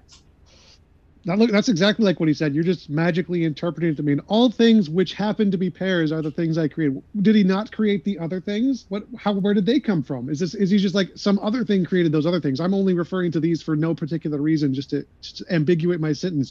I only created the pair thingies, and the other ones, let's just ignore them, not mention them, just not going to talk about them. No. Okay, so let me take you to, because you cannot just take an ayah in the middle of a surah. So the ayah was talking already about plants. If you go 3 or 4 ayahs back, he is talking about وَآيَةٌ لَهُمُ الْأَرْضُ الْمَيْتَةُ أَحْيَيْنَاهَا وَأَخْرَجْنَا مِنْهَا حَبًّا فَمِنْهُ يَأْكُلُونَ. And assigned to them is the dead earth, to which we bring to life and bring out of it seeds or grains from which they eat. وَجَعَلْنَا فِيهَا جَنَّاتٍ مِّن نَخِيلٍ وَأَعْنَابٍ وَفَجَّرْنَا فِيهَا مِنَ الْعُيُونِ. And we make in it gardens of palm trees and of grapes, and we extract spring water out of it, or make springs come out of it. لِيَأْكُلُوا مِنْ ثَمَرِهِ وَمَا عَمِلَتْهُ أَيْدِيهِمْ. So that they can eat from its fruits and from what their hands have worked. أَفَلَا يَشْكُرُونَ. Wouldn't they be thankful?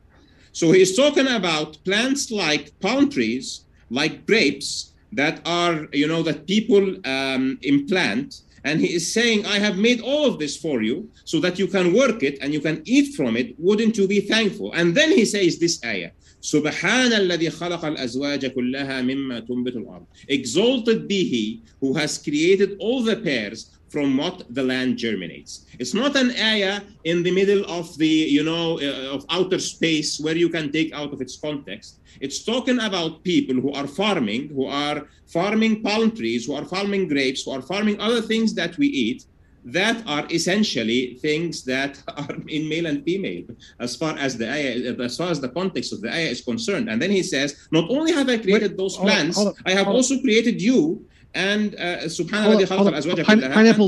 pineapples reproduce asexually. So pineapples are. There is no pineapples in the ayah. He's talking about palm trees and grapes in this ayah, and he is talking then about plants that come in male and female. So you can tell me, for example, that also protozoa do not come, or fungi do not come in males and females. I don't care. It's talking about plants that people are farming, and it's specifically talking about 2 types of plants. About other plants that grow in gardens. Things people farm. So literally, he's just ignoring like most of the world. He's like just literally in this one farm, which only refer to sexual reproduction, and literally nothing else. He has made a statement about things that come in pairs, and then he went into the human being at the end of the ayah, and then he said, "I have also created what you do not know, whether it is anything else." So he did not say If you can give me an ayah that says all plants must be in male and female, this will be a scientific error if it contradicts with science and the Quran is false. Simple. But if I tell you everything that is in male and female I have created, there is no issue in that. Exalted, the one you literally read. Exalted is he who created all pairs from what the earth grows and from themselves. Which is false. Absolutely. Literally it's false. Not false. I also wanted to mention your physics thing. So Allah is saying. One second. So you mentioned fundamental particles and things. Fields, which are the most fundamental thing in the universe, don't come in pairs either. So if you mentioned the fields thing, that would also be false. Are you finished? Yeah. Okay. So in this ayah, there is nothing false there. He is saying that every pair of what the land grows, he has created. So if you can mention to me a plant that comes in pairs, then I can tell you, according to this ayah, Allah has created it. And then he says, and I have also created you, and I have also created what you do not know about. So this is what the ayah says. It does not say plants have to be male and female. It does not say that. Okay? So you can magically interpret it in any way you want. But I'm just reading to you the text, and I'm showing you that according to the context and the scope of the text, there is no scientific issue. Yeah, and I'm telling you that the other ayah magically reinterpret it. But if the other ayah, Tom, was saying this, every living thing, okay, or every plant I have created in pair, it would have been false. But it didn't say that. It is. That's what it says. It's false. No, it doesn't. But let's. I do want you to address the other thing. So quantum fields don't come in pairs. quantum fields don't come in pairs. So the other one where you says all things come in pairs, quantum fields don't come in pairs. Okay, so I can argue against that in so many ways. Okay, but when Pick one, go for it. I can tell you that a field is not a thing. Okay, if I want. Yes, they are. They're literal things. I don't know. However, Tom, when you represent a field by its particle, then the particle will have an antiparticle. Okay. What? When you represent, you don't represent fields by their particles. Fields exist even if there are no particles. It doesn't make. Are you aware of what is particle wave duality, or are not aware of it? Particle wave dualities are fluctuations in fields. The field doesn't have a duality. Is light a wave or a particle? It's both, but what does that have to do with the field? It doesn't matter. Yeah, it actually matters. And please note that I'm a communications engineer who has learned fields as part of my study. So light is a field. It's an electromagnetic field. But in quantum, I'm sorry, light is a field. Light is an electromagnetic wave. Light goes through a field. Light is a thing that goes through a field. I'm sorry, light is an electromagnetic wave, and this electromagnetic wave can be represented either by a wave or by a particle. Okay, so everything that we are dealing with, whether it is energy or whether it is a material thing, can at the end of the day be represented by a particle that has an antiparticle. So everything that exists in this universe does have a dual nature of a particle and an antiparticle. No. Yes. No. So yes. You're not addressing what I said. Okay. Do the fields, if there's no light, does the field still exist? I'm sorry, you need to tell me what field you're talking about. The electromagnetic field. Does the electromagnetic field exist if there is no particles in it? The answer is yes. You could say yes here because the fields exist even if there's no particles.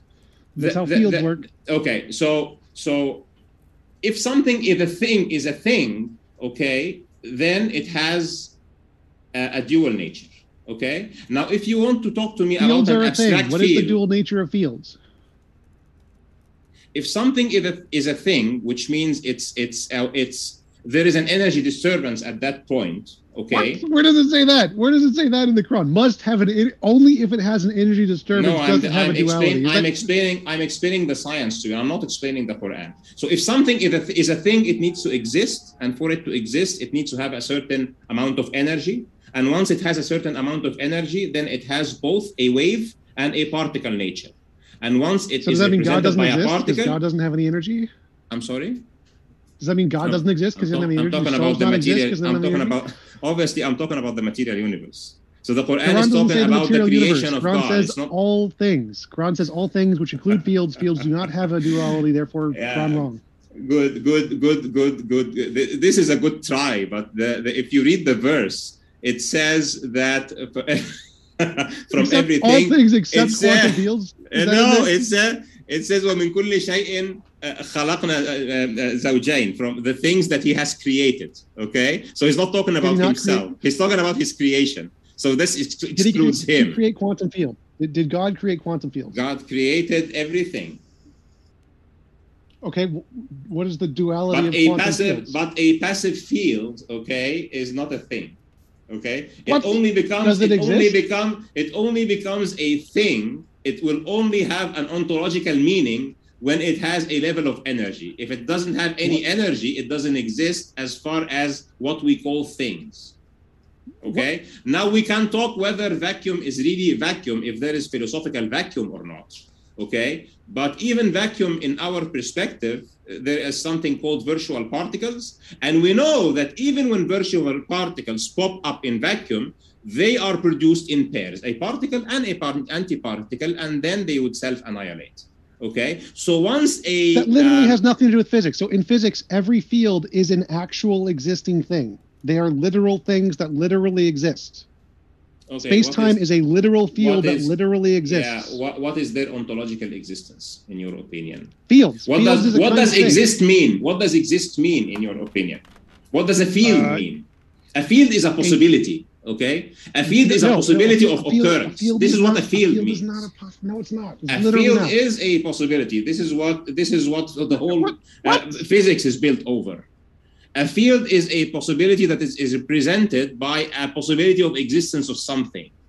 There is a field here that okay. So an electromagnetic wave, okay, an electromagnetic wave. If you say that the wave exists, you mean that it must have a certain amount of energy. If it has zero energy, it doesn't exist. Okay? Do you accept that or you don't? Well, a wave is measured by a perturbation in a field. The field still exists. Absolutely. Even if there's no perturbation. What does a perturbation mean? Just a fluctuation in the field. It could be all different kinds. What does a fluctuation mean? That there is a level of energy. That there is a level of energy. This is what it means. No. Because like space and time are themselves emergent kinds of fields, and so it doesn't necessarily mean like there's an energy transfer to cause that. That's not what it necessarily means. Like, are you aware of a concept called energy density of space? Yes, energy is a thing in the space that we operate in. So if you can fathom space that has zero energy, then it doesn't exist. Okay. No, if there is space, there is a specific amount of energy. Stop. 1 sec. So there are virtual fields that literally have no energy, but they still exist. So that's they don't exist. Once they have virtual energy that is zero, they don't exist. Okay. That's not how virtual fields work. So that is exactly how they in physics. 1 sec. In physics, a field is a physical quantity represented by a scalar vector or tensor that has a value for each point in space and time. Does not mean energy. Nowhere in there is energy. Energy is not referenced there at all. 0 times is energy mentioned there. So if a field has zero energy, then the scalar value at any point of that space and time that it is in will have to be 0. Yes, otherwise, but it still exists. Wait. No, if it's 0, it doesn't exist. What are you talking about? The only way that it will be 0. Wait. You're not understanding. You're not understanding at all here. So if you have a field with a value of 0 at every point, the field still exists. There is still a value at each point. The field is still there, even if the value is 0. It then exists as a mathematical construct. Not finished. So gravity. Imagine if there were no particles that had any gravitational effect at all. 0 particles of gravity. Gravity would still be there. The field that represents gravity, even though it has 0 at every point, the field would still exist. Fields influence how things interact. The field is literally there, even if nothing is there to interact with them. This is basic physics. The field exists regardless of whether or not any particles are in it. This is not basic physics. This is complete science fiction. Tom, just wait a second. This is complete fiction that you're talking about. Gravity stop existing if particles stop existing? It will exist as a mathematical construct in this case. It has a potential to exist when there is something that will cause it. And I don't know what kind of gravity you are talking about, because gravity is essentially curvature of space-time in relativity. Right. So gravity does the space-time field exist if nothing is curving it? Does space and time exist if nothing is curving it? It has nothing to do now with gravity now. Gravity existence of space-time. So if there is completely nothing and there is space-time that is not curved, there is space-time. There is no gravity. So the field is there. The field is there. Gravity conceptually is there. Now, conceptually is something, and it becomes a thing. My God. Okay, so the concept of gravity exists. It means that if a massive object exists, it will warp space-time around it. Okay, but until this massive object exists, nothing is warped. Nothing is gravitating towards anything. So how does it warp something that isn't there? How does it warp something that isn't there? If there's nothing there to warp, how could it potentially warp the nothing that is there to not warp? Are you confirming my point or what? No, I'm debunking you. So if you're saying that it can only be there if something is there to warp it, well, then something must be there first to be warped, doesn't it? Something has to exist in some location that can potentially be warped. It doesn't just magically pop into existence and start warping. It has to be there first. And then once it's there, then it can be warped, which means there has to be something there which can be warped, right? So Tom, I think I have just made my point, and I think what you are saying. Yeah, I'm answering you. I think what you are saying is just repeating what I am saying, not what you are saying. What? You are saying that something exists when it exists, which is what I'm saying. When it doesn't exist, it has no ontological meaning. Okay, it only has a concept. All right. Okay, let's go space-time. So space-time exists, right? We agree. Space-time exists. Obviously. Great. So space-time is a That's field. how we are here now. Wait. Space-time is a field. You agree? Space-time is a field, right? Space is not defined, and time is not defined as a field. I'm sorry. I'm challenging you now to get me out any peer-reviewed paper or anything that describes time as a field. I'm sorry, you don't know physics, and it's obviously not your field, and it happens to be mine, and you are saying statements that are false scientifically. We are in a discussion where we are discussing whether the Quran is scientifically. Space-time geometry is nothing but a manifestation of a particular physical field, the gravitational field. Time is a. You have just said now that time is a field, and I'm challenging you to produce any respectable scientific article that says time is a field. Time is a scalar. Right. So I said is a scalar value. It is not a field. I said gravity was a field. The field of gravity. You said, oh no, it's just curvature of space-time. So I'm going with your words here. By the way, the discovery that space-time geometry is nothing but a manifestation of a particular physical field, the gravitational field. Right. So if you want to call it space-time, you want to call it gravity. I don't care. There is a field that exists, and it exists, and for it to be able to bend, it has to exist. That means even if nothing's there to bend it, it still exists, doesn't it? There is a field there. You want to call it space-time, gravity? I don't care. There's a field. What is it there that you are describing as a field exactly? I don't understand. What are you describing as a field? Gravity, according to Einstein, is an effect that happens due to the existence of massive objects on space-time. He calls it the fabric of space-time. He doesn't call it the field of space-time. Okay. Oh my God! What do you? Oh my God! What? Produce! I'm telling you, produce to me any scientific article that is describing time as a field. It doesn't exist. Space is not a field. Time is not a field. Okay.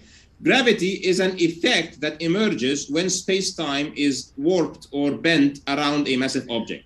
That is how Einstein describes it. Now, Newton describes it in a different way. He talks about gravitational forces that are manifestations in gravitational fields. This is not the way that general relativity works. Now, space is not a field, time is not a field, period. Now, if you are talking about any other field, an electromagnetic field, where an electromagnetic wave is traveling, okay, now what I'm telling you, now we have a thing that is happening. This thing can be described as a wave, and it can be described as a particle. And there is duality between wave and particle, and particles also come in pairs, okay, which is the description of the field, a particle and an antiparticle. So according to our standard model of physics, of particle physics, everything in this cosmos works in pairs. And the statement of the Quran is absolutely scientifically correct according to our own theories. Now, our theories might be wrong, and this duality that is explained in the Quran can be referring to another kind of duality that we are going to discover 100 years later. But guess what? My belief is when this is discovered 100 years later, it will still be consistent with the Quran, because guess what? Allah revealed this Quran 1400 years ago, knowing the path that we are going to go through in science. We only need to have patience, we have to have good understanding of science, and to have good understanding of the language of the Quran. And that's why Muslims are not leaving Islam. The ones who understand both the language and the science find the science as an enforcement to their religion. And this is the answer to the question of this. You're saying nothing. You're just repeatedly saying nothing. I just found like 50 different articles that say space-time is the result of a gravitational field. Where does the gravitational field exist? Your statement is space and time are a field. Space and time are not a field. No, that's yours. I said gravity is a field. I literally said gravity is a field. You said they're a result of space-time. I don't care what you call it. I don't care about your ignorance of the field. The field exists. It can't be bent if it doesn't exist. Therefore, to bend it, it must exist, right? Yes? No? Does the field have to exist to be bent? Once there is gravity, no, it's not right. Once there is gravity, there is an object, there is a mass that is bending space-time around it. How are you going to know that it is bending space-time around it?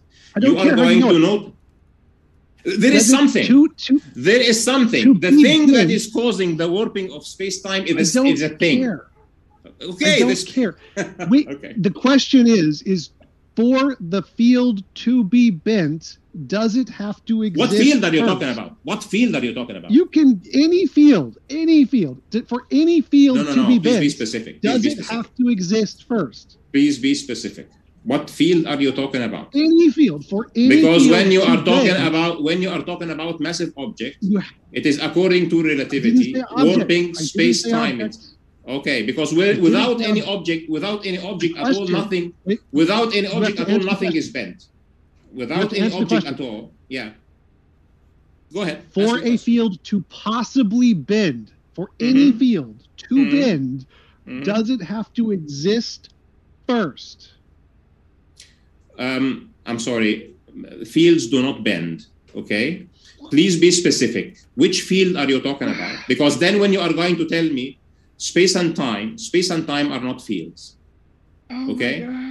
Okay. And if you just want to say, oh my God, and not believe me, please find me a scientific journal that describes time as a field or space as a field.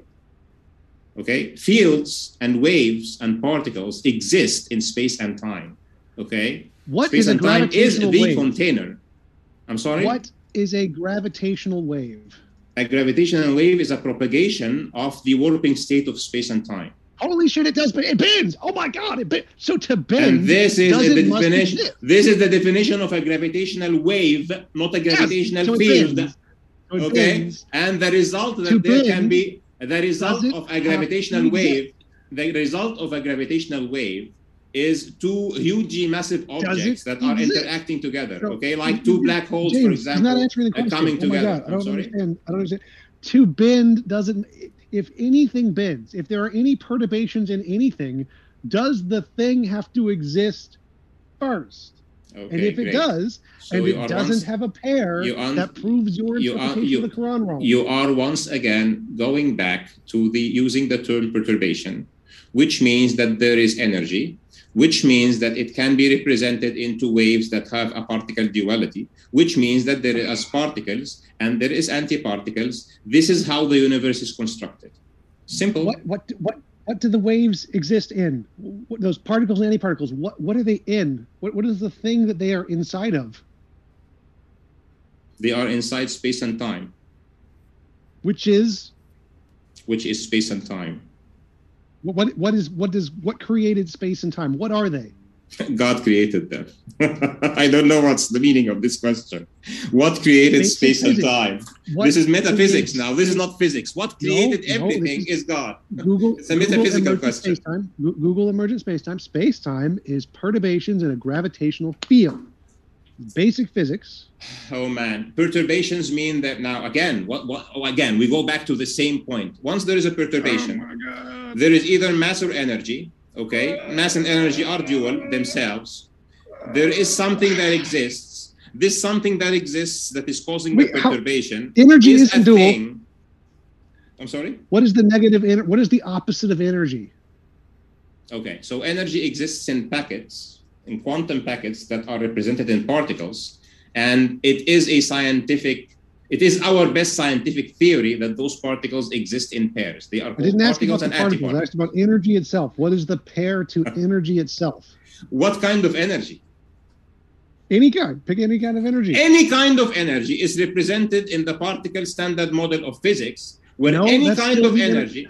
I'm answering your question. Any kind of energy. Tell me what kind of energy. It's an electromagnetic energy? What kind of energy? Okay. What kind of electromagnetic energy? What is the opposite of the electromagnetic spectrum? What is the opposite? What is its pair?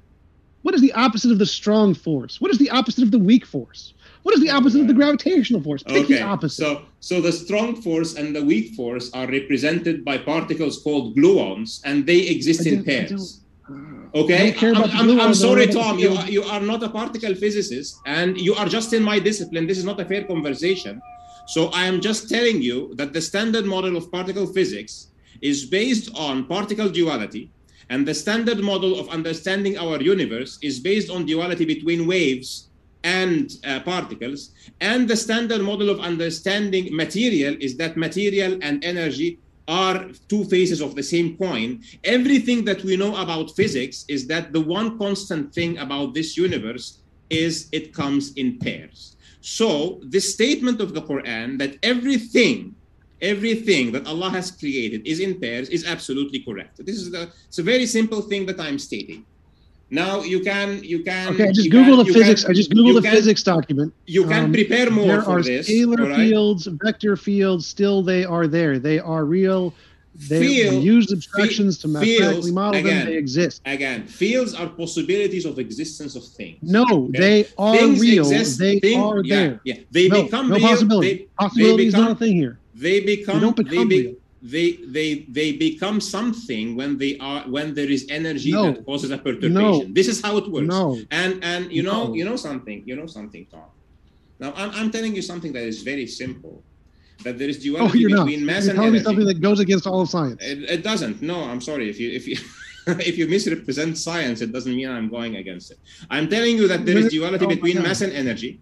There is duality between a wave and a particle, and that particles comes in pairs. Now, those are things that are the fundamentals of our current understanding, the current theories that are governing physics. Okay, so now you're getting out of things.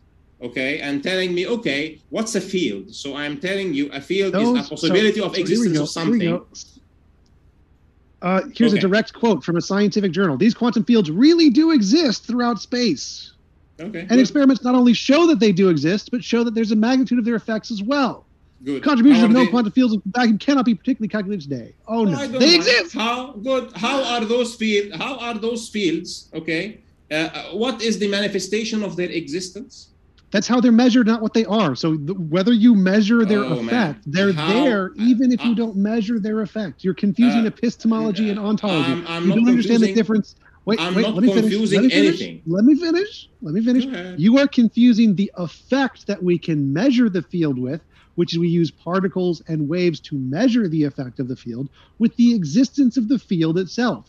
The field is there, even if we're not measuring any effects of it, the field still exists. That's how we can measure the effects. If the field didn't exist, we wouldn't be able to measure any effects of it because it wouldn't exist.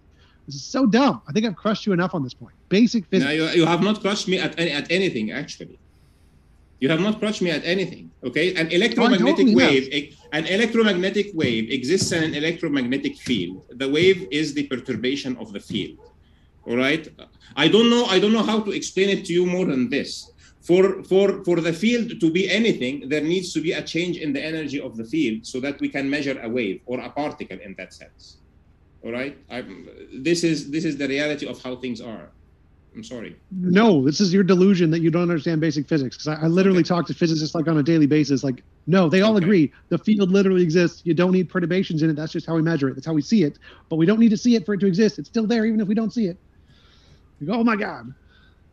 Like every physicist agrees, if we got rid of all particles, gravity would still be there. Okay. So pick one kind of wave, okay, and go and find what its field is, and go and find what is the particle. Okay.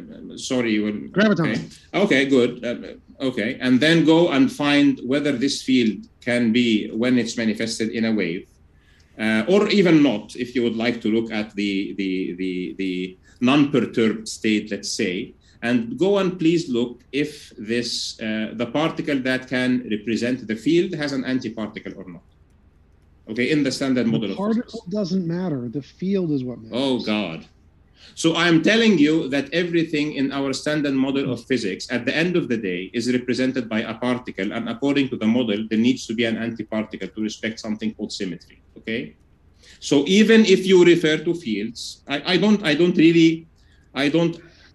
mind. Okay, let's say you would like to refer to fields for some peculiar reason. Okay, and then go back. Okay, look into very recently discovered fields, okay, and find what is the particle that represents them and whether it has an antiparticle or not.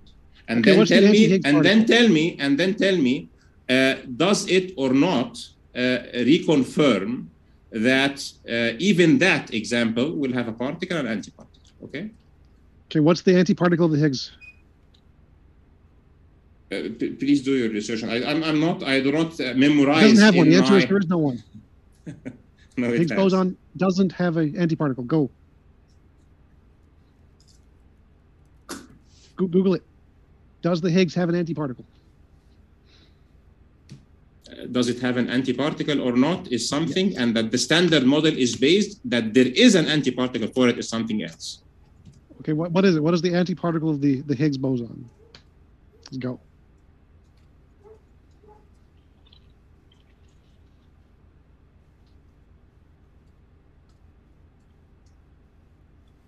Maybe a good time for me to tell you folks, we're going to jump into the Q&A soon, but I want to let you know in the meantime, both of our guests are linked in the description. If the elemental particle level bosons do not have an antiparticle. Boned!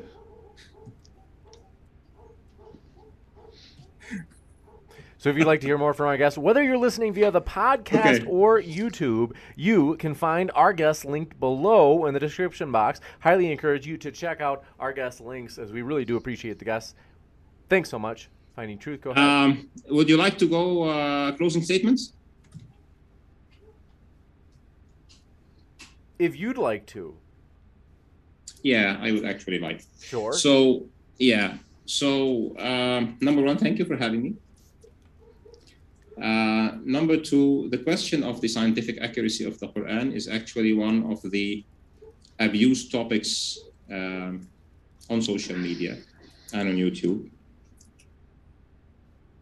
The Quran is there to guide humanity and to prove its veracity as a prerequisite to guiding humanity.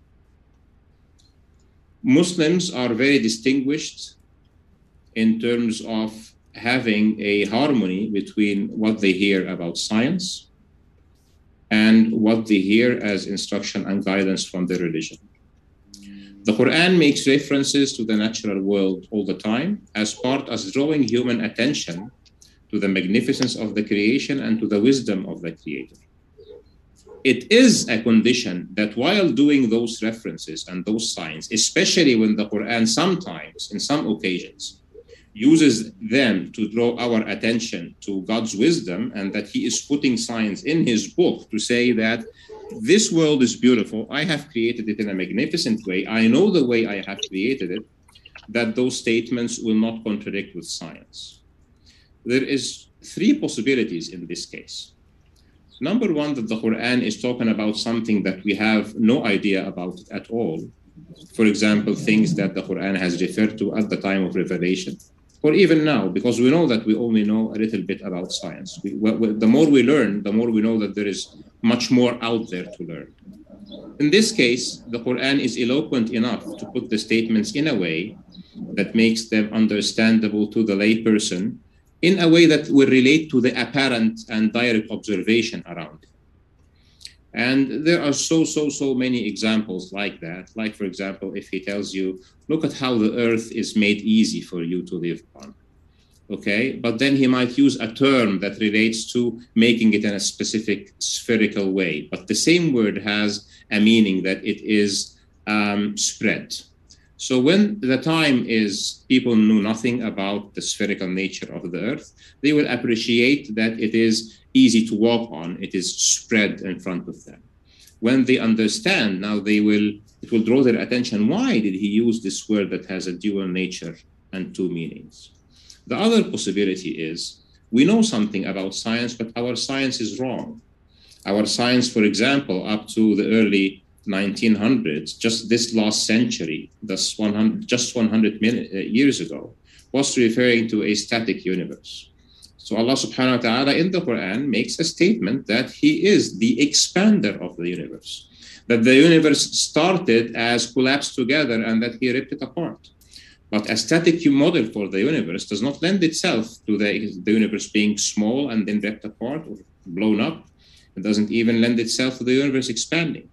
So he actually uses a word, وَإِنَّا لَمُوسِعُونَ, that can be understood in a different subtle meaning that makes people pass on it and not think that it has a scientific meaning.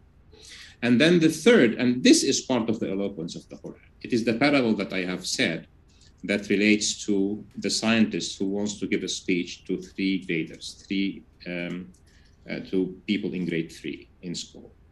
Now, the third possibility is that we have science that is correct, that is not theoretical models, that is not imaginations or mathematical constructs, that are direct observations and direct measurements. and it is falsifiable, and it's provable, and it is repeatable, and it satisfies everything in the scientific method that makes it good science. Now, this kind of third category cannot, will not, and have not ever had any collision with the Quran, and that's why there are still Muslims. That's why there are still Muslims who are standing tight and very sure that the Quran does not only describe their guidance in life, but also gives them the signs that Allah subhanahu wa ta'ala exists and that He is the creator of the cosmos and of life and of humanity and of our consciousness and souls, and He is going to take it away, and we are going to stand in front of Him. Now, this position of Islam is consistent whether with the Quran or with other religions that have been brought down from God, except that Islam sees itself as the final revelation and its book as the preserved one. So if there are other religions that have some of that features, it's okay with Islam. However, if some religion or some other sacred scripture that Islam acknowledges has an issue, we attribute that issue whether to translation of the people who conveyed it or to human opinions who have interpreted it. At the end of the day, to answer the question whether the Quran is scientifically accurate, the answer is yes. And time. Thank you very much. We'll kick it over to T Jump for his closing statement as well. Tom, the floor is all yours. So as I gave in my introduction, there are just dozens and dozens of scientific errors as demonstrated in the debate today that show that it is definitely not scientifically accurate. Beyond that, it's just a fictional document that people ambiguate to try and fit current scientific data. As always, it's science that makes the progress, and religion tries to catch up by making itself fit the science, as always. Nowhere in the Quran does it give us any insights into anything valuable about the world whatsoever. It only just tries to catch up with the scientific progress that we have. It is morally abhorrent. It is scientifically inaccurate. It is pretty much useless as a doctrine to do for anything today. And science is for sure the way to go. And as I demonstrated, it is wrong. And no matter how much ambiguous thinking you use, it's still going to be wrong. I'll conclude there. You got it. And with that, we're going to jump into the Q&A. So we're going to go through these quick, and that way we can let the speakers out of here on time. No guarantees on whether or not we're going to get to every single question. So, folks, we're going to try, though. And this one coming in first from Kwani Upstate says, a split moon means someone pulled their pants down and split. Never mind that. Thanks for that. Molly Atat says, 8 ayahs call humans, quote, Bani Adam, unquote, offsprings of Adam. In Surah 2, it talks about Adam created in heaven and sent down to earth. In Surah 4, it says we came from one man. Is that scientifically correct? If so, explain evolution, please. Yeah, so I am not actually a proponent of unguided evolution. I think unguided evolution is false. Even Muslims who accept unguided evolution, they accept it because God is in control of the universe. They accept evolution, but they do not accept the unguided part.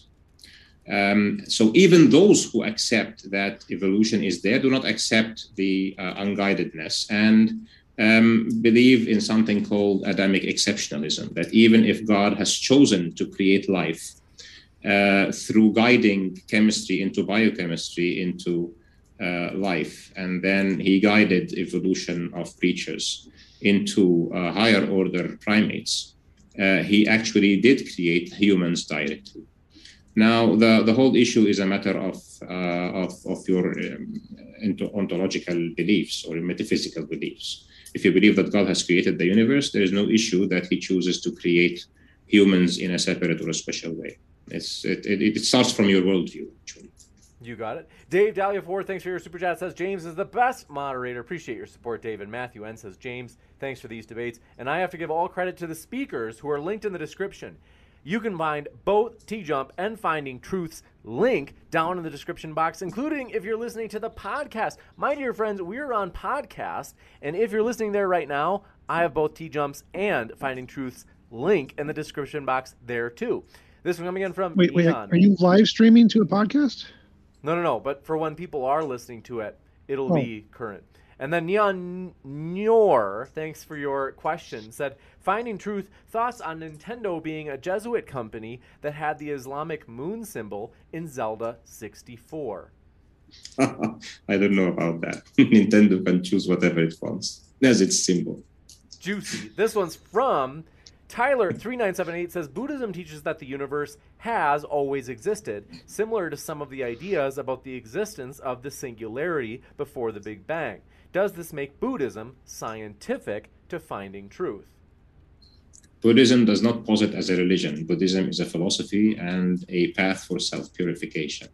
There are some people that I'm aware of that they call themselves Christian Buddhists, for example. So I think the Buddha himself might have identified or not identified as a Hindu, but he is known for his philosophy, not as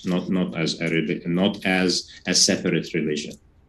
You got it. This one coming in from Stupid Whore Energy Strikes Again says, 71:15 through 16 says there are 7 heavens and the moon is a light.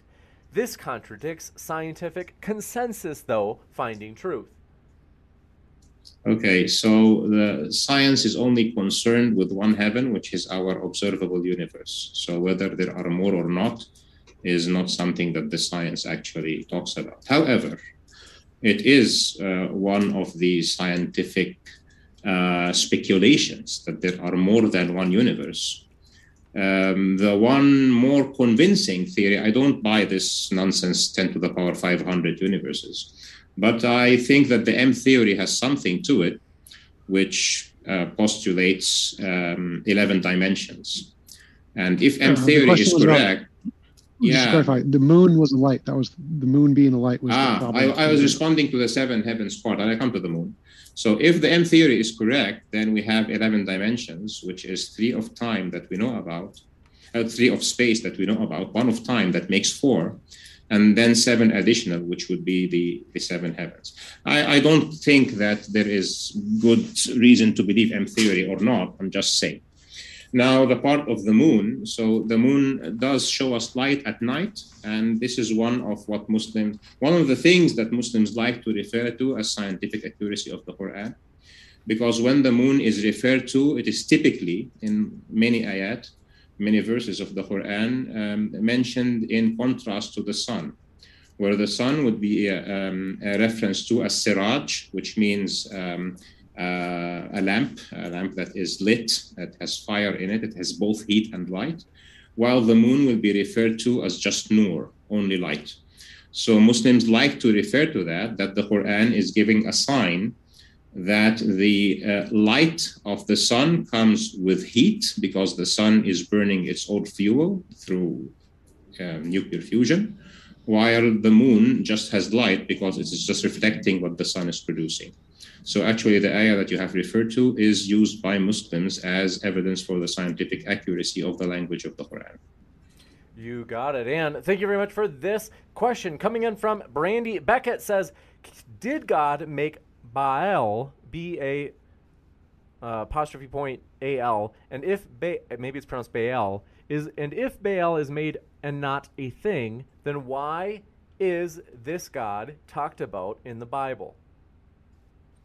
Okay, I think you are referring to the Ashurian god Baal, I think. So this was a false god that is worshipped in Assyria or current Levant. God made everything. God made everything, but he didn't tell people to create a statue and call it anything and worship it. Okay, so people in that region of the world, they used to worship Baal and Ashtar, and this is the male and female god and goddess, and they are just false gods. Why does God permit people to worship false gods? Because we are here to do these choices. Either we worship the one God who will give us guidance and will put constraints on our life and morality to our life, or we will just create statues that we will worship and even create statues of ourselves and worship our desires. And we live our lives by giving, altars to those statues, whether fulfilling our desires or paying tribute to others to control us. It is our choice. So why does God permit it? Because this is the whole point of this life. This one coming in from Anton Gomez. Appreciate it. Says, Finding Truth said, quote, Alif Lam Mim, unquote, at the beginning. Can he explain that, please?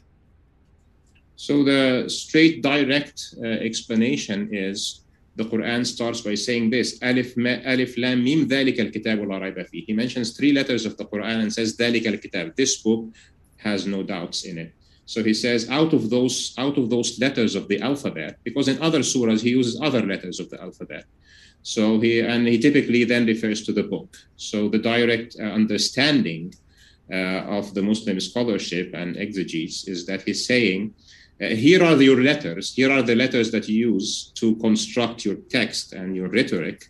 I'm using the same letters, and I'm creating this book that has no doubt in it, has no mistakes in it, or it has no something else, or it has something else in another surah.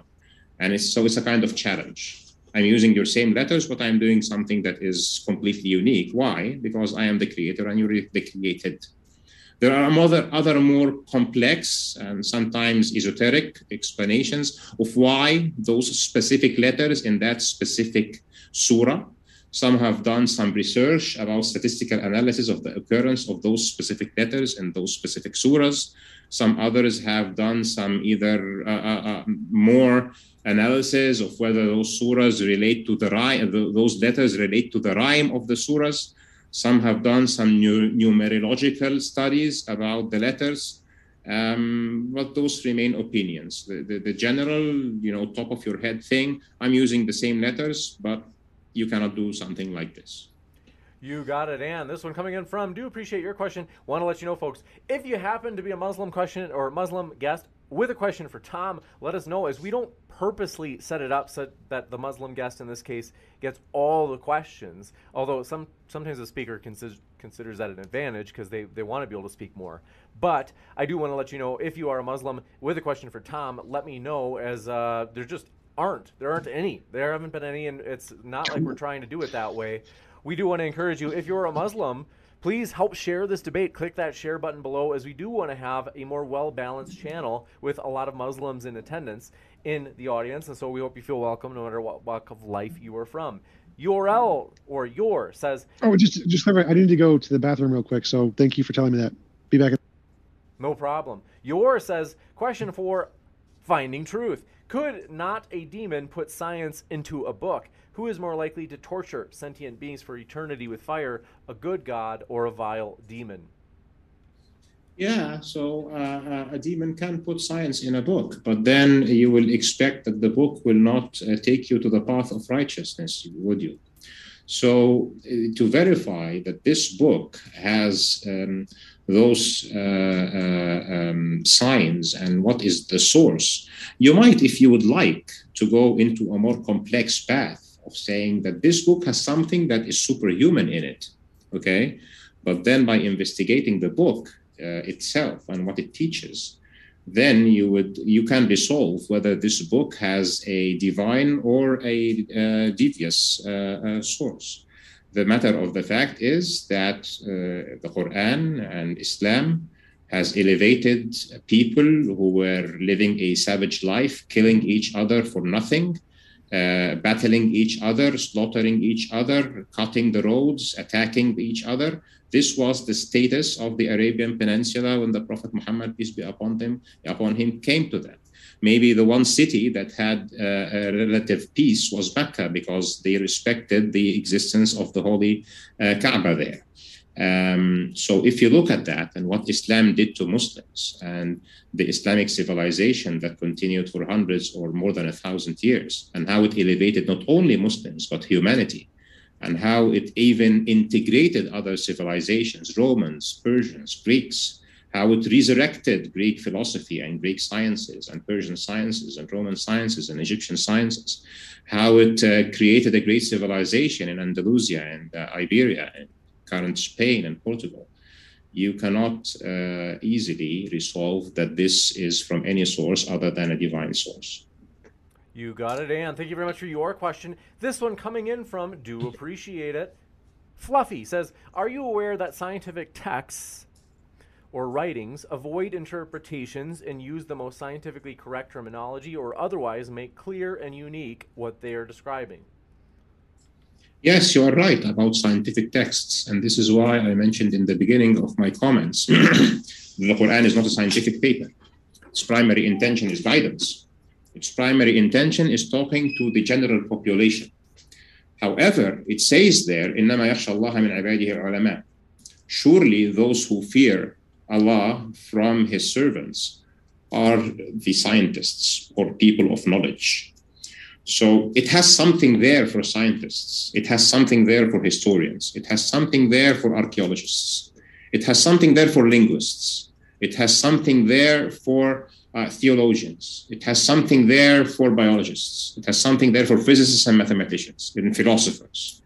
It is addressing the different facets of knowledge, because when it refers to people of knowledge, it refers at large. It has something for cosmologists and astronomers. It is not a small book, and however, it is squeezing there so much that it's amazing that it has there people of legal mentality and people of jurisprudence and law. So yes, if you are writing, if you can fathom in your mind that you want to write a book that is a book that addresses the general public and is primarily a book of guidance and behavior and preaching, and you still want to have signs, you will not use complex language that is not understandable by the book, otherwise it will be rejected. But you can have subtle language that people who are specialists in fields will find them as consolation and as reconfirmation that they are relying on a book that is coming from the creator of the universe. You got it. Anton Gomez strikes again, says, Mr. Modern Day Debates, props for elevating the discourse. I hope you guys get more support. Thanks for that support. We really do appreciate that. And want to, again, pass on the credit to the speakers who are linked in the description. They're the lifeblood of the channel. And so we do appreciate both your support and the speaker's support, as well as Iron Charioteer with the last question. Thanks for your question. It says, is your religion, or if your religion is true, why did Muhammad say he has the sexual stamina of 30 men? So what's the problem with that? Prophet Solomon had like 100 wives. Gotcha. He's just stating a fact. And want to say, folks, I'll be back with a post-credit scene in just a second. We want to let these guys go as they have got a lot going on. We really do appreciate they've already been with us for 2.5 hours. So thank you very much, T-Jump, as well as Finding Truth. It has been a true pleasure to have you guys here today. Thank you, James. It's been a pleasure too. Thanks, John. Thanks, Tom, for being here. Yep. Shout out to Ahmed. It was fun talking to you. You are a pleasant guy to chat with. Same here. And please don't take any offense from anything that I've said. I really enjoyed talking to you. Like, you're a lot more fun than Nadir. You're awesome. Thank you. I'm here just finding truth. I hope I have properly represented my religion. And please note that what I say is my opinion. It is not necessarily true. What I consider true is the text itself. I can be wrong on some things, but there can be people who will correct me later. And science is not fixed. It's changing and it's getting better. So thank God for that. Juicy, to say the least. And folks, I've got to tell you, both of our guests are linked in the description. If you haven't yet, you can click on those links. And I'll be right back in just a moment with updates about upcoming debates. So thanks so much one last time to T-Jump and Finding Truth.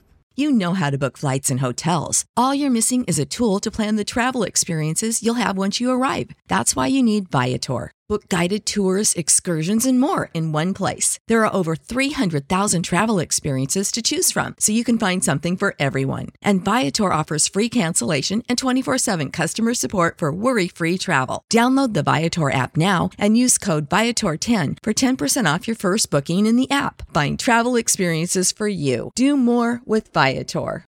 When you need mealtime inspiration, it's worth shopping Kroger, where you'll find over 30,000 mouth-watering choices that excite your inner foodie. And no matter what tasty choice you make, you'll enjoy our everyday low prices, plus extra ways to save, like digital coupons worth over $600 each week. You can also save up to $1 off per gallon at the pump with fuel points. More savings and more inspiring flavors make shopping Kroger worth it every time. Kroger, fresh for everyone. Fuel restrictions apply.